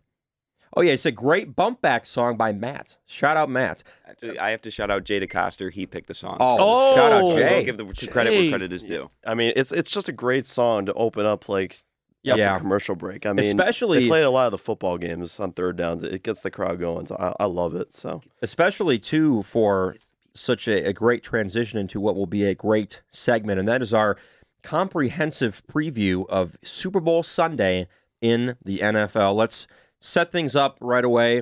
The Rams are actually the away team, so it's technically Los Angeles Rams at Cincinnati Bengals. The Rams are favored 4.5. I got it this morning, which is interesting because I use BetMGM, and it got down to 4 last night, probably around midnight when I was debating with people at a local establishment. And then I woke up this morning when I was writing things on the show sheet. I saw it's back up to 4.5, which I think is probably better and more proper in my opinion. This is everything's on the table with this segment. Bengals, Rams. We might as well just get into it right away. Trent, final score prediction and why? We're just going. We are just going. I like the Rams 34. I like the Bengals 17. That's my final prediction. So you've upped it a little bit. I have more upped scoring it for the Bengals. That would cash the over. That would cash the over, which will I think coincide with my toward. previous pick. I have to maintain my integrity on this show, Yep. right? Consistency. I picked the over earlier, therefore the math has to add up. 34-17 Rams. I think it's kind of a backdoor situation for the over. You might get like a Jamar Chase or a T. Higgins touchdown in the fourth quarter with like 7 minutes left, and then the Bengals are trying to onside kick, and there's a bunch of chaos going on, and whatever. I don't know. I think the Rams maintain control the whole game. Like I said, I like the Rams to score first and not look back, so I will take 34-17 LA Rams. Why? What are your kind of cliff notes on why they're going to win? What are they going to do well in terms of the matchups, in terms of the X's and O's? Where are the areas that you're going to see them most succeeding? And we already said that the sacks is going to be a thing. Stafford's going to cash those passing yards against a potentially leaky Bengals secondary. But what do you see really coming to the top? I want to bring in Matt, Jay, Luke, whoever. And I was going to say I want to add in on this too because I have Yes. the Rams, but the 4.5 I think is too many. I see this being kind of a field goal game. Really? I really like the Bengals, but I like the Rams more. I see this being a 35-32 Rams victory. 35-32. Okay. So you got the over as scoring. well, some scoring. They'll hit that over. It's going to be a pretty close game, in my opinion. I think the Bengals are they're just rolling right now. They're going to keep this close for reasons we will get into. But I got the Rams winning. I've got a big question, and this is the question I wanted to pose to everybody, whoever wants to hop in on this. Can you give me one area, one facet, one thing that the Bengals do better than the Rams? Joe Burrow. No. Yeah. No, that's the most blasphemous thing I've ever heard. Did it matter last week? Did it matter against the Titans? It did not. No. But listen, Matthew Stafford is a better quarterback than Joe Burrow. No. Am I on an island here? No, I agree with you. Yeah, I agree with you. what? No, you're not. I They're agree close. with you. Also, you have to look at the fact that the Rams secondary is very good as opposed to the Bengals secondary, which is not good. The Bengals pass rush is mediocre at best. The Rams pass rush is elite. That's what wins. That's what's going to win The Los trenches, Angeles baby. this game. And- is my matchup is I think. Like I said, the Rams could get 4.5 sacks themselves. Burrow has proven in these playoffs and in the regular season, in all of our opinion, that he can overcome really poor offensive line play. I think he's going to overcome it to a certain extent today to keep them in this game. But I think, in my opinion, that's what's going to win this game for the Rams. My last little thought on the Stafford Burrow thing is it's not an anti-Burrow take. It's simply the fact that this is Burrow's second year in the league, and I know he's 25. He's not like a typical all the years in college and the Heisman Trophy and all that stuff. So he's like experienced. It's not your typical second-year quarterback. But, dude, at some point, a great defense is going to make you look a little bit like the second-year quarterback you are. And that's not to say he's not going to have a great game. That's not to say he's not going to have numbers. I just ultimately think Matthew Stafford is going to be in much more control than Joe Burrow is. Matthew Stafford made his playoff record 500 in one season. Like, he's right there, man. And he's been here for 12, 13 years, whatever the hell the number is for him right now. He wants it more too, I think. And I'm not, that's not a slight on Burrow. Matthew Stafford's just not as outspoken and not as, he doesn't have the chip on his shoulder as much as Joe Burrow would like to have people believe. I just ultimately think there's a lot of factors at play here. Like Matthew Stafford, I think, is the better quarterback and is going to play better. It doesn't mean Joe Burrow's not going to play good. I just ultimately think the Rams have more to work with. They're the better team. They're going to win the game. I'm exhausted. Plus, I think the other thing, too, is, there's really not a lot of X's and O's that we can get to with Kupp and Beckham. They're just going to win matchups against the Bengals. Now, how much true one-on-one we see, I think, is going to be kind of in question, because I wouldn't be surprised if you saw the Bengals use some umbrella coverage, drop back into some zones, you drop 8 in some scenarios. I don't really know if they want to go purely one-on-one with these receivers, which obviously, considering the body of work they've put up in the playoffs and at the end of the regular season, that's very, very warranted. I think an underrated part of this game is going to be the Rams' run game, too, just because they're going to drop guys back. I don't think the key to victory for the Bengals is going to be trying to get after Stafford, bring extra men, and leave receivers one-on-one in matchups they're already probably going to lose. So I don't really see the Bengals getting after him too much. They're going to drop back in coverage. I still think Stafford's going to succeed throwing darts like he has all playoffs long in that coverage when they drop back. But the Rams running game, too, if there are limited guys in the box, I have Darrell Henderson back for this game, Michelle. Obviously, Cam Akers has burst onto the scene in the playoffs. I think that they could neutralize the Rams in spots by taking away the big play, but I think the equalizer could be the Rams' run game. And in terms of the matchup between the Bengals' defense and the Rams' offense, that's what I see as the X factor to why the Rams are going to win this game. And you and I know McVay is definitely a run-first play caller, sets up play action, throws to tight ends. In my opinion, I think that's what is going to be kind of the X factor in this game for the Rams on offense. That's a great call, because I don't disagree. I think the Rams are going to have their way running the ball, and that is going to set up some of these deeper shots to, Odell Beckham Jr., Van Jefferson, even obviously Cooper Kupp. So that's something to keep an eye on, Sloan. You're exactly right. The key to the Rams offense and the key to the over, I would even say, is the Rams establishing the run game. And I go back to my point of Joe Mixon's great, but the Rams kind of do it by committee. And while you could say, yes, the Bengals' rushing attack is better than the Rams, I just don't. That Rams defense to me is going to be able to keep Joe Mixon in check. See, that's the flip side of the coin here. Yes. Let's more on the matchup between Burrow and this Rams defense. In my opinion, and I think you and I and Matt disagree a little bit on this one, but I think that Jamar Chase and other Bengals receivers are going to be able to win some one-on-ones. And I see the Bengals coming away with some big plays, because that's seemingly as what they've done all year long, and Burrow can make those throws on a consistent basis. But really, and you and I have talked about this, they're gonna get some big chunk plays. I don't see them running the ball with extreme success, but I'd smash the over in Burrow passing yards, just because I think that's going to be the game plan, especially getting the ball out quickly against this great pass rush of the Rams. But what's going to win the matchup between the Rams defense and the Bengals offense, in my opinion, is Von Miller, Aaron Donald, and that Floyd front. And this is kind of a bold take here from me, with so many options on the board, especially a defensive player. I see Von Miller winning Super Bowl MVP and getting like 2.5 sacks in this game. So I kind of in the same vein, I don't hate that. That's my like Mars take. No, if it is a Mars take, because Sloan, the thing is you kind of have a shootout, which means that it's going to come down to a couple plays here and there. I do see this as a shootout. And if Von Miller's able to have a big strip sack or maybe even pick someone off or something like that, that's huge. And my sleeper for Super Bowl MVP is Jalen Ramsey, because I think Jalen Ramsey, if he does in fact get the one-on-one with Jamar Chase and holds him in check and holds him to nothing obscure, but probably like 80 to 90 yards. Like that's a win for Ramsey. If they can keep him under $120, I think that's a huge success. If he's able to do that and comes away with an interception or like, you know, maybe like a huge play, like a pick six or something like that, he could win the MVP. Because those are game tilting plays. All right, we're gonna get into it a little bit more in the picks coming up at the end of the show. But Matt, before we take a break and bring in Cam McLaren here for Michigan State hockey, I want your keys, your thoughts, are Trent and I off base, and your score prediction. Probably. Well, I would like to chime in. I got a text from my father who wanted to call in, but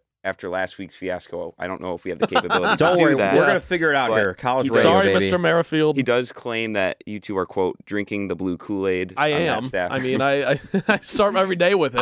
I don't think I'm falling victim to that, though, because I see the Rams winning in way. I think Stafford's going to be a big part of this. I'm falling victim to it. I see the Rams winning in ways that aren't necessarily Matthew Stafford. I think he's going to play well. I think he's going to smash that over in yards. I think he's going to be probably the primary reason they win, but not overwhelmingly.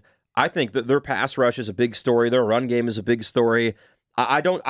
In my opinion, it's not just Stafford based for me because they got a great team. Well, but you can continue. This Bengals team reminds me of the. You got them winning. Yeah, I do. They remind me of the Blues from 2 years ago, led by shout out Berube. Shout out Jacob Stinson.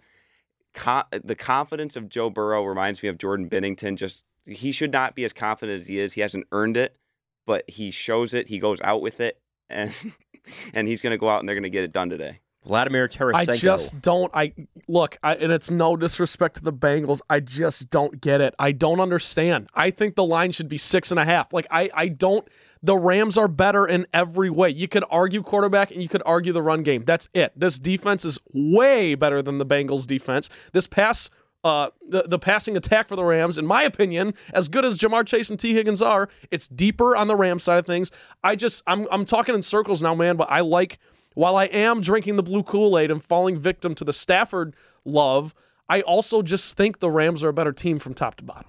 And they got a much better coach, too, in my opinion. I don't even think that's not even debatable. But, yeah, we can put that to rest for now. I don't know. We did get a text from Brendan Shabazz. He said Stafford over 5.5 rush yards. I like that. Yeah, we were talking about that a little bit earlier. But just got to escape the pocket one time. Before we hit that break, though, score prediction, Mr. Merrifield. 31-27 Bengals. Okay. Once again, over, close, but we have the Rams. You got the Cincinnati Bengals. Cincinnati. All right, switching gears once again to the world of Michigan State hockey. And there's a lot to get into with Cam McLaren, Michigan State hockey beat reporter. Matt Merrifield has some thoughts on this team as well. We'll also get Cam's thoughts on the Super Bowl. But still lots to do. 20 past the hour on the Green and White Report. 89 FM, the music that matters. Excuse me, everyone. Can I have your attention, please? Thank you all for coming out tonight. I have a big announcement to make. The Impact and I are getting married! Now you've got even more reasons to love the Impact. We've got prizes, great shows, and stunning good looks. But that's not all. Check out our website at impact89fm.org for exclusive videos, music and concert reviews, local current events, and more. It's easy to see why people fall in love with the Impact. 89 FM. Hey, it's me, your piggy bank. Remember when you were a little kid? All the dimes and quarters in my back? Yeah, that was good times. Good times. Now lately, I gotta be honest, you've been ignoring me. Money's been slipping through your hands like a greased pig. Get it? Because I'm a... Anyway, I know how it is. Now that you get a real paycheck, it's nice to have stuff. You'll start saving money next year. Well, I hate to tell you, but good saving habits start now. Put just $20 in the bank a month. Make your own coffee at home instead of that latte every morning. Brown bag it to work instead of ordering in. Those changes alone could save you thousands of dollars a year. Come on, I'm your piggy bank. We can be together again, me and you. Anyway, if you don't want me to cry anymore, feed me. Go to feedthepig.org for more ideas on how to save. Feedthepig.org. This message brought to you by the American Institute of Certified Public Accountants, the Michigan Association of CPAs, and the Ad Council.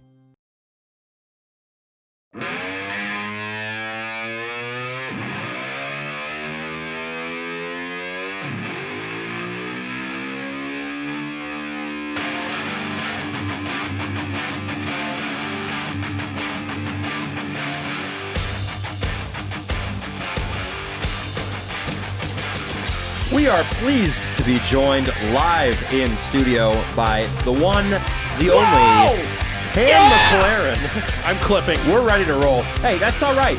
It's one of those Sundays here on the Green and White Report. It just is. We're rocking and rolling. Also, to all you haters out there, I did not request that. Obviously, Motley Crue was my number one. I didn't even request that. That was a Matt Merrifield / Jay DeCoster pick. So they know your taste. Well, they just have good taste. That's what it is. Well, it's the stereotypical Welcome, Cam. hockey soundtrack. So let's get into it. Cam McLaren joining us live in studio. He covered Michigan State all weekend long. The Spartans swept by the Wolverines, losers of 10 straight now, losing at Yost Ice Arena on Friday. Cam and Ryan Radosevich were there, and then the whole crew was there yesterday at Little Caesars Arena in Detroit, Michigan. There's really no way around it. This team is in a skid right now. Oh boy, we're getting skid is an understatement. Matt Merrifield has some thoughts on this team, but you first, Cam, because Trent and I obviously don't follow the team as close as you. People out there in listener land might not follow it as close either. But what is going wrong with this team in your mind? The top things during this skid right now of 10 games. A lot of it just comes down to a lack of identity. You lose one of your top scorers, you lose an assistant captain, and then you lose a guy like Mitchell Lewandowski. And without him in the lineup, I think the record's 1-14 this season. Wow! And then talk about a trend. Significant. And then they lost their second leading scorer in Griffin Lochran, and they've gotten winless without him in the lineup too. So it's just been a downward trend of they don't have enough depth scoring. They're getting scoring from guys that they should with Middendorf, Tucker, and Davidson. That's a very good line. It's their second line, but they're not getting enough scoring. And honestly, you can take a look at the past 10 games in a little bit of like short segments. The first 4 games, you have Minnesota at home, and then you have Wisconsin. They just gave up leads, and then they were just not in the game against Wisconsin. Then they come back, you get the bye week, and they play a very crappy game against Ohio State at home in that first game. And I mean crappy in like the slightest sense because they just did not play well in that game at all. They follow it up the next night and they play very good. They just run out of time. It's the same excuse that what happened at the beginning of the year when Michigan State follows up I believe 7-1 game or a very big blowout at Yost. They've come back to East Lansing and then they play 3-2 against Michigan in a close game that they ran out of time in again. So that's been the saying. And then they follow it up with 2 performances against Minnesota, and those were good games. They just gave up the lead. That didn't happen this weekend. To be frank, it was pathetic. Friday night was pathetic. The 6-2 scoreline really doesn't tell you everything in that game. It was 6-0 until the final 4 minutes. Eric Portillo pitched a 53-minute shutout. They brought in Levy for his first action, I think, of his career. Gave up 2 power play goals, but it was cosmetics at that point. Michigan State just did not play that game. They were non-existent to the point where Cole Krieger, a defenseman, was elevated to a forward because I believe 3 or 4 forwards got benched because they were just non-existent in that game. And they were sloppy goals to give up. They gave up 3 power play goals in the second period. They took 4 penalties in that period, and they were dumb penalties. And I'm not trying to rag on anybody, but no, it needs to be said. The thing is Gallagher takes a penalty in front of his own bench, a penalty you shouldn't take. He trips a man, and it's just a blatant trip. Why do you do that? Frustration penalty on Davidson in the corner holding Blankenberg. They're gonna call that. Don't give the referees in a game that's a rivalry game. They're not gonna call those checks. Every now and then, it's a rivalry game. They're not going to do that, but they're going to call the obvious stuff. Very obvious. Yeah. You can't do that. You can't take dumb penalties. So you think that was that the biggest reason for what you called a pathetic performance this weekend? Well, that was just the first game. Yeah. Friday night. Friday night was just a pathetic performance all around. It's just, Danton Cole even said it. They did not do a good job of giving the puck carrier options. They have to be willing participants in the play. And people were just standing around, skating around, not giving the puck carrier actual lanes to pass through. Their neutral zone offense was terrible. It's piss poor. So that was just the first game. The second game, barring the first period, That was the wackiest final 9 minutes of a period I have ever seen in any hockey game. 2 shorthanded goals given up, and then follow that up with 2 goals in 36 seconds by Michigan State, and then it goes back and forth, but it's just Michigan State dug themselves into a hole early. They were down 4-0 before they made it 4-2, and then they just gave up goals that they shouldn't give up because defensive zone coverage was lacking. It was terrible. So, and I mean, the killer was Nick Granowitz getting either his first of the season, whenever Johnny Beecher turns the corner on Jesse Tucker. He's on the blue line. Why a forward is on the blue line backwards skating is beyond me. He shouldn't be in that position in the first place because he's gonna get burned no matter what. It's like, I mean, I would allude it to putting a slot receiver who runs like a 4-3 on a middle linebacker. Uh-oh. So that's the Don Brown strategy. It's just a mismatch there. It's just a brutal mismatch. So Beecher turns the corner, and then somehow Granowitz splits both Cole and Christian Krieger. I don't know how that happens. And he just taps it in. Mind you, DeRitter did get a piece of it, and it just rolls in. But that made it 6-3. Hughes gets his cosmetic goal, makes it 7-3. But otherwise, Michigan State had the fight in them in that second period, but they were just down too bad. They dug themselves into too big of a hole. So when do you have a definitive date or time or series? Maybe it's this weekend when you see this team finally breaking through and winning. When is that going to happen in your opinion? And how is it going to happen for them to just break this streak somehow? Because all of a sudden we're running out of games here. Yeah, I mean, you talk about it. You have 4 games left. And this is a team that has never finished above 6th place. Now, mind you, that 6th place finish could have been, I think, a little bit higher because the entire team kind of maybe had the flu in 2019-20 and lost a few games that they should have won. Example, that Ohio State series, as well as the Cornell series at the beginning of the year. I was at that game, and I was very mad at the officials during that game. They lose 6-5. Should have easily won that game. But long story short, they have an opportunity, barring right now, their future is not in their own hands. If they want to have a decent shot of not playing a Michigan, Ohio State, or a Minnesota, they have to win out. And I think that's going to be the mood in the locker room, is because Wisconsin just beat Notre Dame last night. They play again tonight. Wisconsin is now 6 points ahead of them, and they're 3 points behind Penn State, and Penn State's on their schedule. And they can beat Penn State at home. They almost beat them twice at Pagula.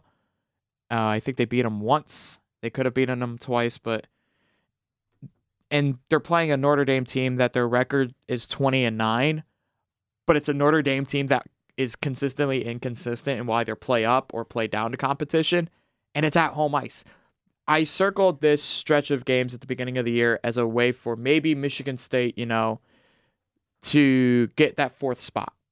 Dig out a hole a little bit, come on strong at the end. Well, they could have gotten the 4th spot if they would have not lost 10 straight games. Yeah. It's just the gap is way too big. Yeah. I think the gap right now is 17 points. Okay. Between 4th and 5th. But that doesn't, the spread right now between Michigan State and Wisconsin is 6 points. And there's still 4 games remaining. They can push for 4th. Or they can push for 5th. Which would mean a date most likely with Notre Dame, because I don't think Notre Dame makes any big moves in the last 4 weeks. And that's barring a Michigan State sweep against Notre Dame next week. And you like that Michigan State matchup with Notre Dame as far as for the Spartans, from their standpoint, you would rather play Notre Dame? Yes. So how confident are you that winning out is something that the Spartans actually can get done? Is that a realistic expectation? If they don't play like they did at Yost, I think that's a realistic expectation. Okay. And I'm not being the hopeless optimistic here. I'm just saying, if you look at the way that they played against Penn State early on in the season and how they played against Notre Dame early on in the season, and with the way that they've been playing, barring Michigan, they can win out. I can see it happening. Notre Dame is a very weird team, and then Penn State, that's a series and a team that they hate. they do not like playing Penn State because it's always it's a gritty matchup. And Penn State, I thought it was going to be Penn State revenge tour this year. They are terrible in the conference. They are washed in the conference. I mean, they beat out of conference teams. They beat North Dakota early on in the season, but they suck in the conference. It's wild. But I can see it happening. But it all depends on if the players really want to say, hey, you have an opportunity here. You may not get it. You could still finish 6th. You could finish 5th. The thing is I think they are better off not playing Michigan or Minnesota. So it starts in 5 days against Notre Dame. You've got a little bit of time here to regroup. Yes. What is your prediction for the Notre Dame matchup? God, you put me on the spot immediately. Oh, boy. I mean, I gotta know. The people gotta know. I could see it a split. Okay. They're going to want to get both games. I could see a split just because it's home ice. Michigan State, terrible on the road this year. Good at home, good-ish at home. Both teams a little inconsistent. Yeah. So and it all depends on who they get back and when they get back. Because there could be a possibility of Loughran coming back, and there could be a possibility of Lewandowski coming back. Now, mind you, I don't know if they necessarily where they would put them in the lineup because I like the top 2 lines where they're at right now. The only thing that it shores up is the power play because power play is just struggling right now. Yeah, they got those 2 goals against Michigan, but it's a 6-0 game at that point. And then I think they got 1 last night. Yeah, I think 1, but it's just they're going to need to figure some things out. And I know Merrifield's back there shaking his head because he doesn't believe that it could happen. It's any given Sunday, Matt. It's any given Friday, Saturday series, buddy. It is, but unfortunately, it looks like the team has quit. To me, that's what I see right now. It seems like nobody wants to play hockey the rest of the year. Well, nobody wanted to play Friday night. I'll give you that. Mind you, I think after the game, whenever Dennis Asana basically said, they're not going to roll over. They're not just going to lay an egg. They kind of did in that first period again at LCA, but you saw it a little bit. You saw it in flashes that they did not want to get blown out as badly. They still did get blown out, but they made it interesting. They made it very interesting. They just couldn't shore up the defensive holes. Matt is not as confident as Cam in this team's ability to dig out of the Nothing against slump. what you said. It just angers me when you say, yeah, they got pissed off once they were down 6-0. Why is that when you're upset? And I just, at 10 in a row, you just have to look yourself in the mirror and just say, I do not know what to say. I'm very angry with the way our hockey team is. No, I mean, I am too. Because you see it in flashes. That's the problem, is it's not a consistent effort night in and night out. The highs are high and the lows are How do you go dismal against competing against Ohio State one night and then 2 weeks later just getting completely obliterated by your in-state rival? Sounds like this basketball team, too. Yeah. Consistently inconsistent. Yes. I mean, that's the thing with Michigan State sports pretty much all year. Cam, my question is even if, let's say they lose out, who cares? More than likely not going to be able to win out and get into the tournament or anything, but do you see them at least something changing into next year? Just because right now it looks like nobody wants to play hockey. Are you asking the tough question? I am asking He's the asking tough the tough question. I see. So it could be player movement. It could be coaching player staff. Movement, coaching. I don't care. It could be There's a change coming. There is going to be a change because, not going to lie, this team is built around having the identity of one person. It's Lewandowski. I don't really know how much else to say it. This team is built around having Lewandowski in the lineup. So he's out next year. Yeah. They're bringing in a few guys. I know Tieran Chowdy should be a solid top 6 freshman forward next year. And if you take a look, you have all of your transfers have another year of eligibility. Loughran, Middendorf, and Davidson have another year of eligibility. And then your freshmen, Tucker, Kelly, and Gucciardi are doing very well. Very well as freshmen. So you're going to have holes. They're going to have holes. They're going to need to address those holes. I think that there's going to be a completely different game plan next year. I think once Lewandowski's gone, they can start opening up the playbook, but they have to be willing to open up the playbook. They have to be willing to change because with their play style right now is just not suited to be competitive in the Big Ten. I saw something on Twitter last night from somebody who follows this team a lot more closely than I do saying they have to be able, they can't play dump and chase. And mind you, they can if they're smart about it. That was the one thing I was getting a little bit perturbed at last night is Eric Portillo is a good goalie. He's a very good goalie on stats. He can be a fish out of water if you play him correctly. Don't give him the opportunity to play the puck. That's what a lot of NHL goaltenders are right now. They are very good at playing the puck and being smart with it. You basically rim it around the boards and give your guy an opportunity to get to it or make it to where Portillo has to think about it. He's not going to go, he may go out there and play it, and that's an advantage for you. You just can't give a goaltender like him the opportunity to control play. And that's what they did on Friday night. They did a little bit better last night, but still, just the game plan it's not working, and it doesn't work for the style that these top contenders in the Big Ten play. And not only is it the style of play, I agree with that, but the problem is you're going up against a team like Michigan. State does not have the horses to go toe-to-toe with Michigan. They don't have the depth. They don't. Michigan's got more first-round picks, and State has guys that will play in the NHL right now.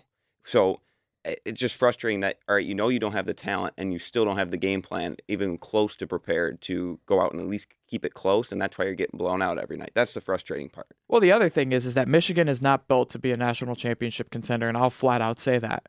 Michigan? They are a NHL pipeline. I agree. I don't disagree with those that. kids. I also agree with those kids do not play at Michigan more than 2 years. Right. They do the Jack LaFontaine and just go off to the NHL. They don't do it midseason, right.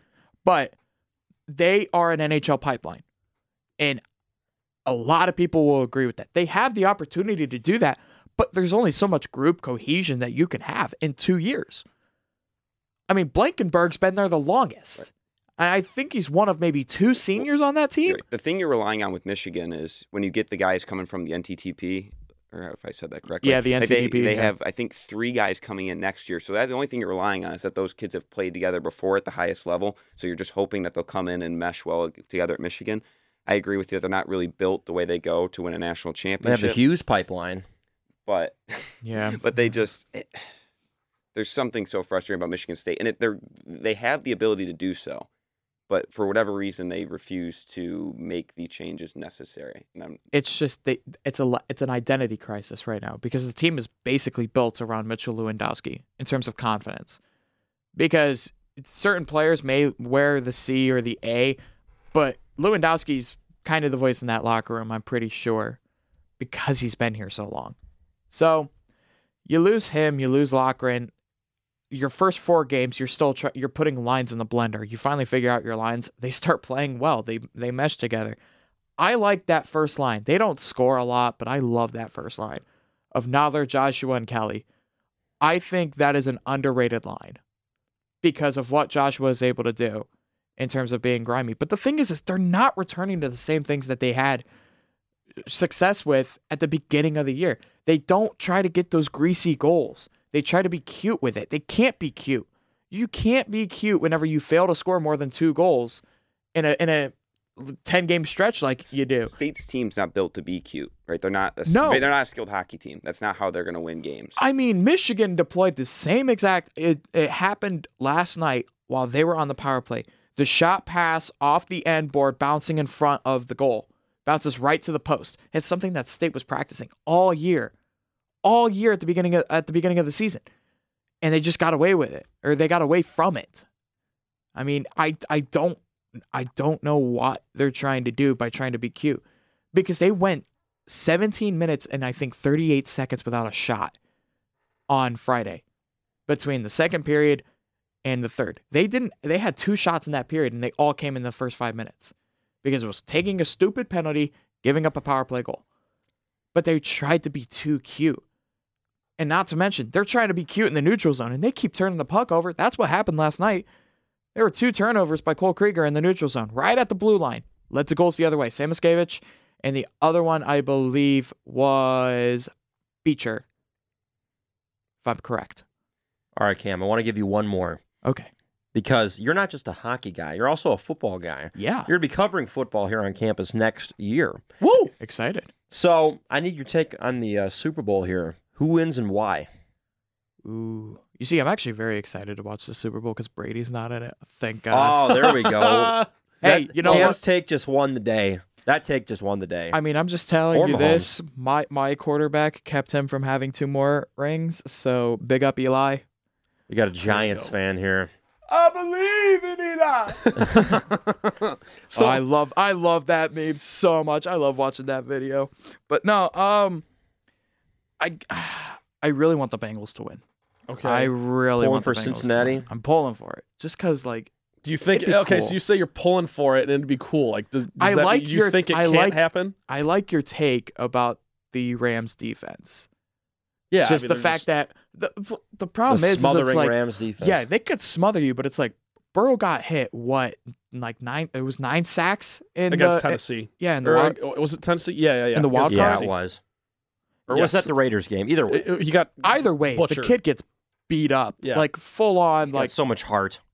yeah. But you know what? He's probably used to getting beat up because if we remember correctly, a certain UCF hit Oh no! a few yeah. years that ago. started the Burrow legacy. started Exactly. everything. So I mean, blame that guy if he wins the Super Bowl. You got him. What's your final score prediction? Ooh. 27-24 Under. Cincy. Ooh, lower scoring than the three of us are thinking. You have the Bengals as well as Matt Merrifield does too. So you both are on the Bengals. So it's the either the hockey guys are on the Bengals. I think Stafford ties the game. They're down 24-17. Ties the game with like a minute left, and Burrow goes down, and McPherson, big up shooter, just kicks a game-winning field goal. That would be very on brand for these playoffs. Trent, It would be. your rebuttal. No, I don't think the Bengals are gonna have a situation where they have a chance to win at the end. That's just me. But no, I mean, I could see it also I being was- a 45-28 game, or just something like that. It'd be just like last year's Super Bowl when the Buccaneers just did absolute domination. Yeah. Talk about sacks. God, maybe we'll see that a Yeah, but second time. Who they had on their defense and who they still have, it's like, yeah. like Yeah, the Ndamukong scary. Suh still plays for them, if I'm correct. Yeah, right? he does. Like, let's just not forget that this is the guy that you had to game plan in college. You had to have 3 guys on him. Yep. That's the Like- Aaron Donald plan for this year's Super Bowl. But you got Von Miller coming off the edge too. Yeah, but I think Burrow's just going to be like, I want my cigar. Let me, you know what, Jamar down there somewhere. That's Step what I'm up in the thinking. He'll have pocket, a couple just of those. launch it. Yeah. And you know who else is down there? Jalen Ramsey says Yeah, Trent. I don't know. All I don't right. know, man. I think actually do. Jalen's I do hope washed. it's a good game. Like, not going to lie, I think Jalen's washed. I think he's overrated. Cam McLaren with a hot take to close out this segment. I don't think that's that hot. I see a big game from Jamar Chase today, so I'm with Cam on that I think one. Jalen's been a different player Oh, no. since the Madness. him and Odell fights back in the day. But And now they're on the same club. All right, Mr. Cam McLaren, we will have you back on the program to check in on this hockey team after the Notre Dame series. We'll see how things continue to progress. As always, we appreciate your insight, your insider knowledge on the team, and as always, your perspective on the club. Thank you, Matt Merrifield, as well, for providing a little bit of a rebuttal to some of Cam's points. But nevertheless, we got 14 minutes left before 1 o'clock, and we finish the show. Final thoughts on the Super Bowl, Gambling Corner, and just a couple final thoughts after the other side of the break on the Green and White Report. 89 FM, the music that matters. Sir, do you realize how fast you weren't going? I'm parked. Exactly, in the middle of an intersection. My battery's dead? I can hear the impact on your radio. The signal in this spot is so good. What else am I supposed to do? Use the internet. What? Yeah, go to impact89fm.org. You can listen to the music stream live, plus you can listen to podcasts, read news, watch videos, and post comments. Impact89fm.org. Sir, I'm going to need you to move your car. The Impact Online. We live in a fast-paced world. From the moment we get out of bed, we rush to work, rush to class, rush to the next meeting, and then rush home, only to do it all again tomorrow. But what if we didn't? What if we all slowed down? What if we all stopped, even for just a few moments, and took a break? Imagine you're at the beach on a sunny day. Or perhaps you're jumping out of a plane at 20,000 feet. Whatever it is that makes you smile, take a few minutes out of your busy day and go there. Studies show that taking regular mental breaks helps improve productivity and creativity. Whether it's a few quiet moments to yourself, a walk outside, or a chapter of your favorite book, taking frequent breaks throughout the day will help you stay calm, focused, and ready for whatever lies ahead. Don't let stress get the best of you. Take a moment, refresh, and reset. Your mind will thank you. A message from 88.9 The Impact. Impact 89 FM. Bringing you sports updates this Sunday and every Sunday. This is the Impact Sports Update. And welcome back to the Impact Sports Update here on the Green and White Report. Super Bowl 56 is tonight, where the Los Angeles Rams will take on the Cincinnati Bengals at 6:30 Eastern Time. In Detroit sports, the Pistons fell to the Hornets 141-119 on Friday. They will be back in action tomorrow against the Washington Wizards. And the Red Wings defeated the Flyers 4-2 on Saturday night. This has been your Impact Sports Update.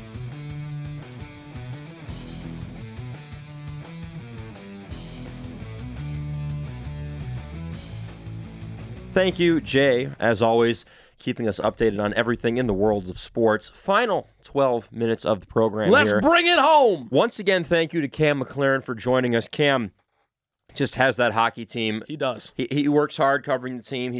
Every week he talks to the players, talks to the coaches. He's at every game. He provides a fantastic perspective for us here on the Green and White Report, and he will be back. All right. Let's get into the gambling corner, and we will finish the show with the picks here in the next 11 minutes and change.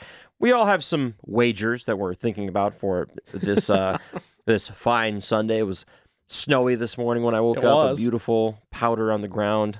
I had a great quote on last week's show about that. Nevertheless, let's do some Super Bowl or non-Super Bowl picks here. Trent, we'll start with you. There obviously a lot of money is going to be coming in on the Super Bowl on this beautiful Sunday, but there's plenty to bet on. Mr. Bally. There's a lot more sports, yes.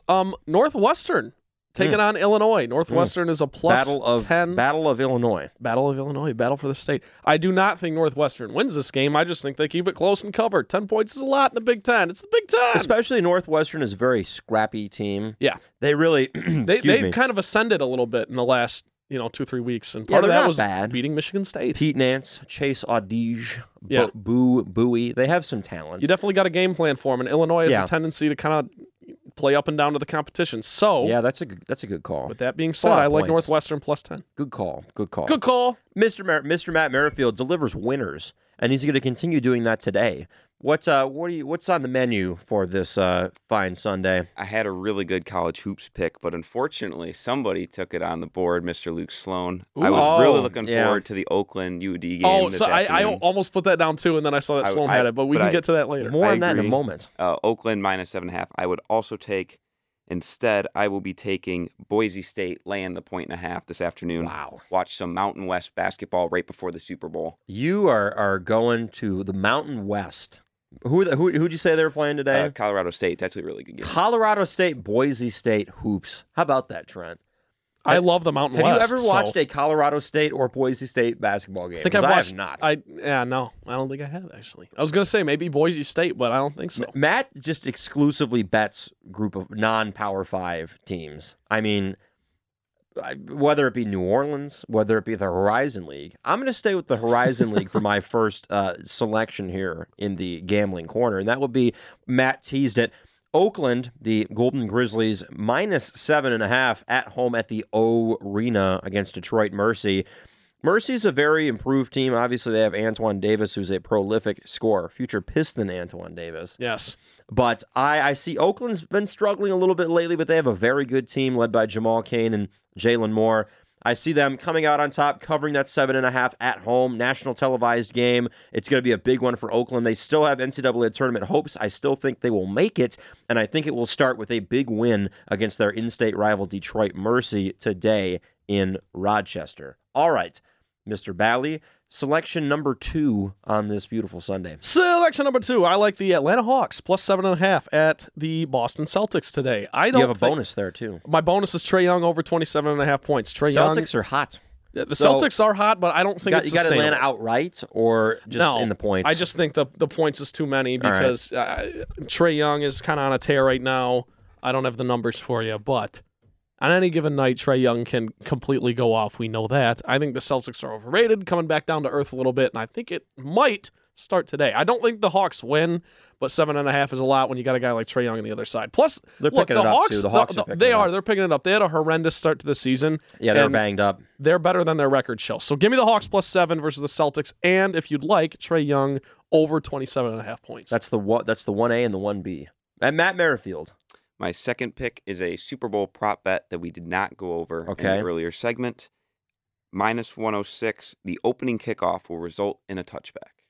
I am with a yes. That's a fun prop bet because that's a great prop. That's always fun stuff to bet on. I love the coin toss too. Just one or the other. Like, what's it going to be?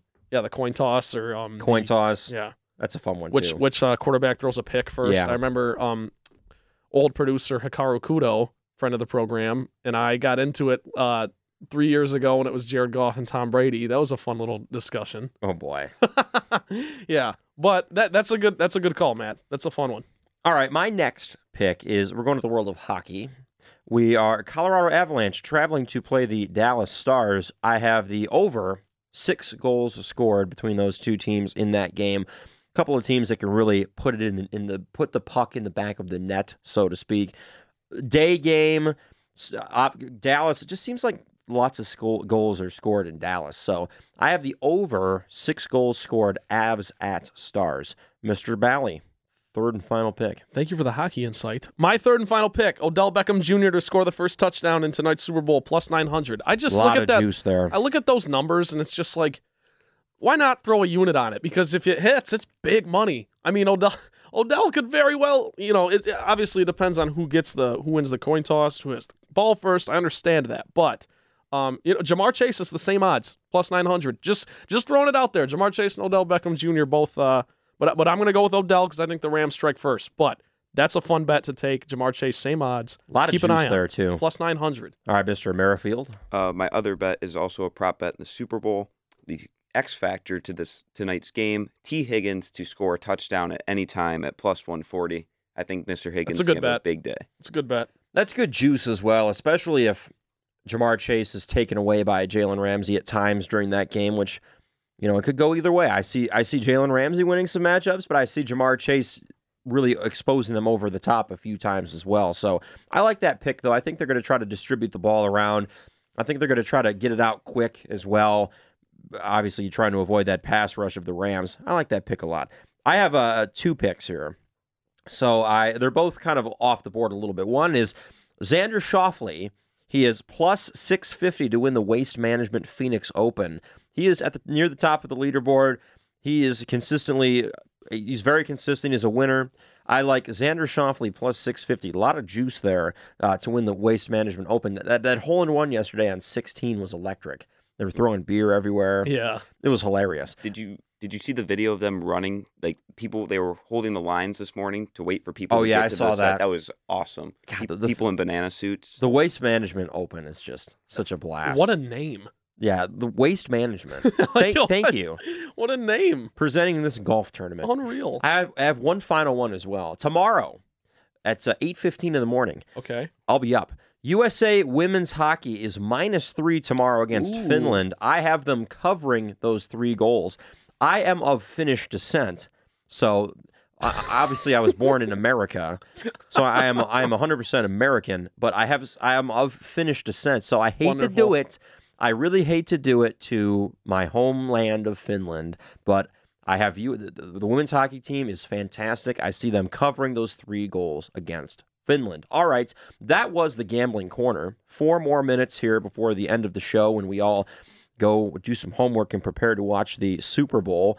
It is time for the final picks of the Green and White Report. And, not being emotional or anything here, Trent, but this is you and I's final football picks segment of our That's careers at true. WDBM. That's true, isn't it? Okay, I didn't even think about this it like is that. it here for football. This is the final picks of our lives. Well, on the Green and the White Michigan Report. Panthers. Yes. Oh, we that's we true. might have the Michigan Panthers. Oh my gosh, we got to bring that back. All right, Los Angeles Rams -4.5 against the Cincinnati Bengals. SoFi Stadium, Los Angeles, California. Super Bowl on tap, 6:30 Eastern Time. We already elaborated on it quite a bit earlier in the show. Easy for you to say. Yes. But final thoughts, and once again, a reminder of each other's picks. Mr. Bally. I've got the Rams to win. I've got the Rams to cover. I've got a 34-17 LA Rams victory. Matthew Stafford wins the MVP. Matthew Stafford with 300-plus passing yards. I think the Rams outplay the Bengals in every single facet, offense, defense, special teams. I think the Bengals give a valiant effort. It's a great story. They're the team of destiny. They've had a great season, and they have a very good chance to be right back here next year, although their division will be a lot tougher, something to watch. But when it's all said and done, tonight at about 10 p.m., I've got Matthew Stafford saying I'm going to Disney World. That is all. Let's go 9. There we go. He's wearing it. He's wearing it today. Yes. I have the Bengals plus 4.5 here, but the Rams win by a final score of 35-32. I think this one's a thriller. I think it's a great game. A lot of juice, a lot of matchups to watch. Very exciting. Great halftime show, great festivities planned, great food, great prop bets, great everything. How can you not love this Sunday? You don't love sports if you don't love Super Bowl Sunday. I think the X factor for the Rams is running the football when the Bengals will inevitably drop 8 to take away Cooper Kupp and Odell Beckham Jr. as best as they can. I think they run the football at a decent clip. I think they throw it underneath at a decent clip. Stafford gets a lot of easy completions with the coverages he will see. And then on the other end, I see Joe Burrow taking the lid off the defense a few times. Some plays, some big plays by Jamar Chase over the top of Jalen Ramsey, but I see that pass rush getting home for the Rams more times than not. They will win this game, but I have the Bengals in the points, but I have, like I said, the Rams 35-32. 2 more picks here. Matt Merrifield, Jay DeCoster. Who wins and why? Well, I have the Bengals, and I think it's going to be a little bit of low scoring. I got 24-21 Cincinnati. I just think... Definitely low scoring. 21 points from the Rams? Yeah. Okay, go ahead.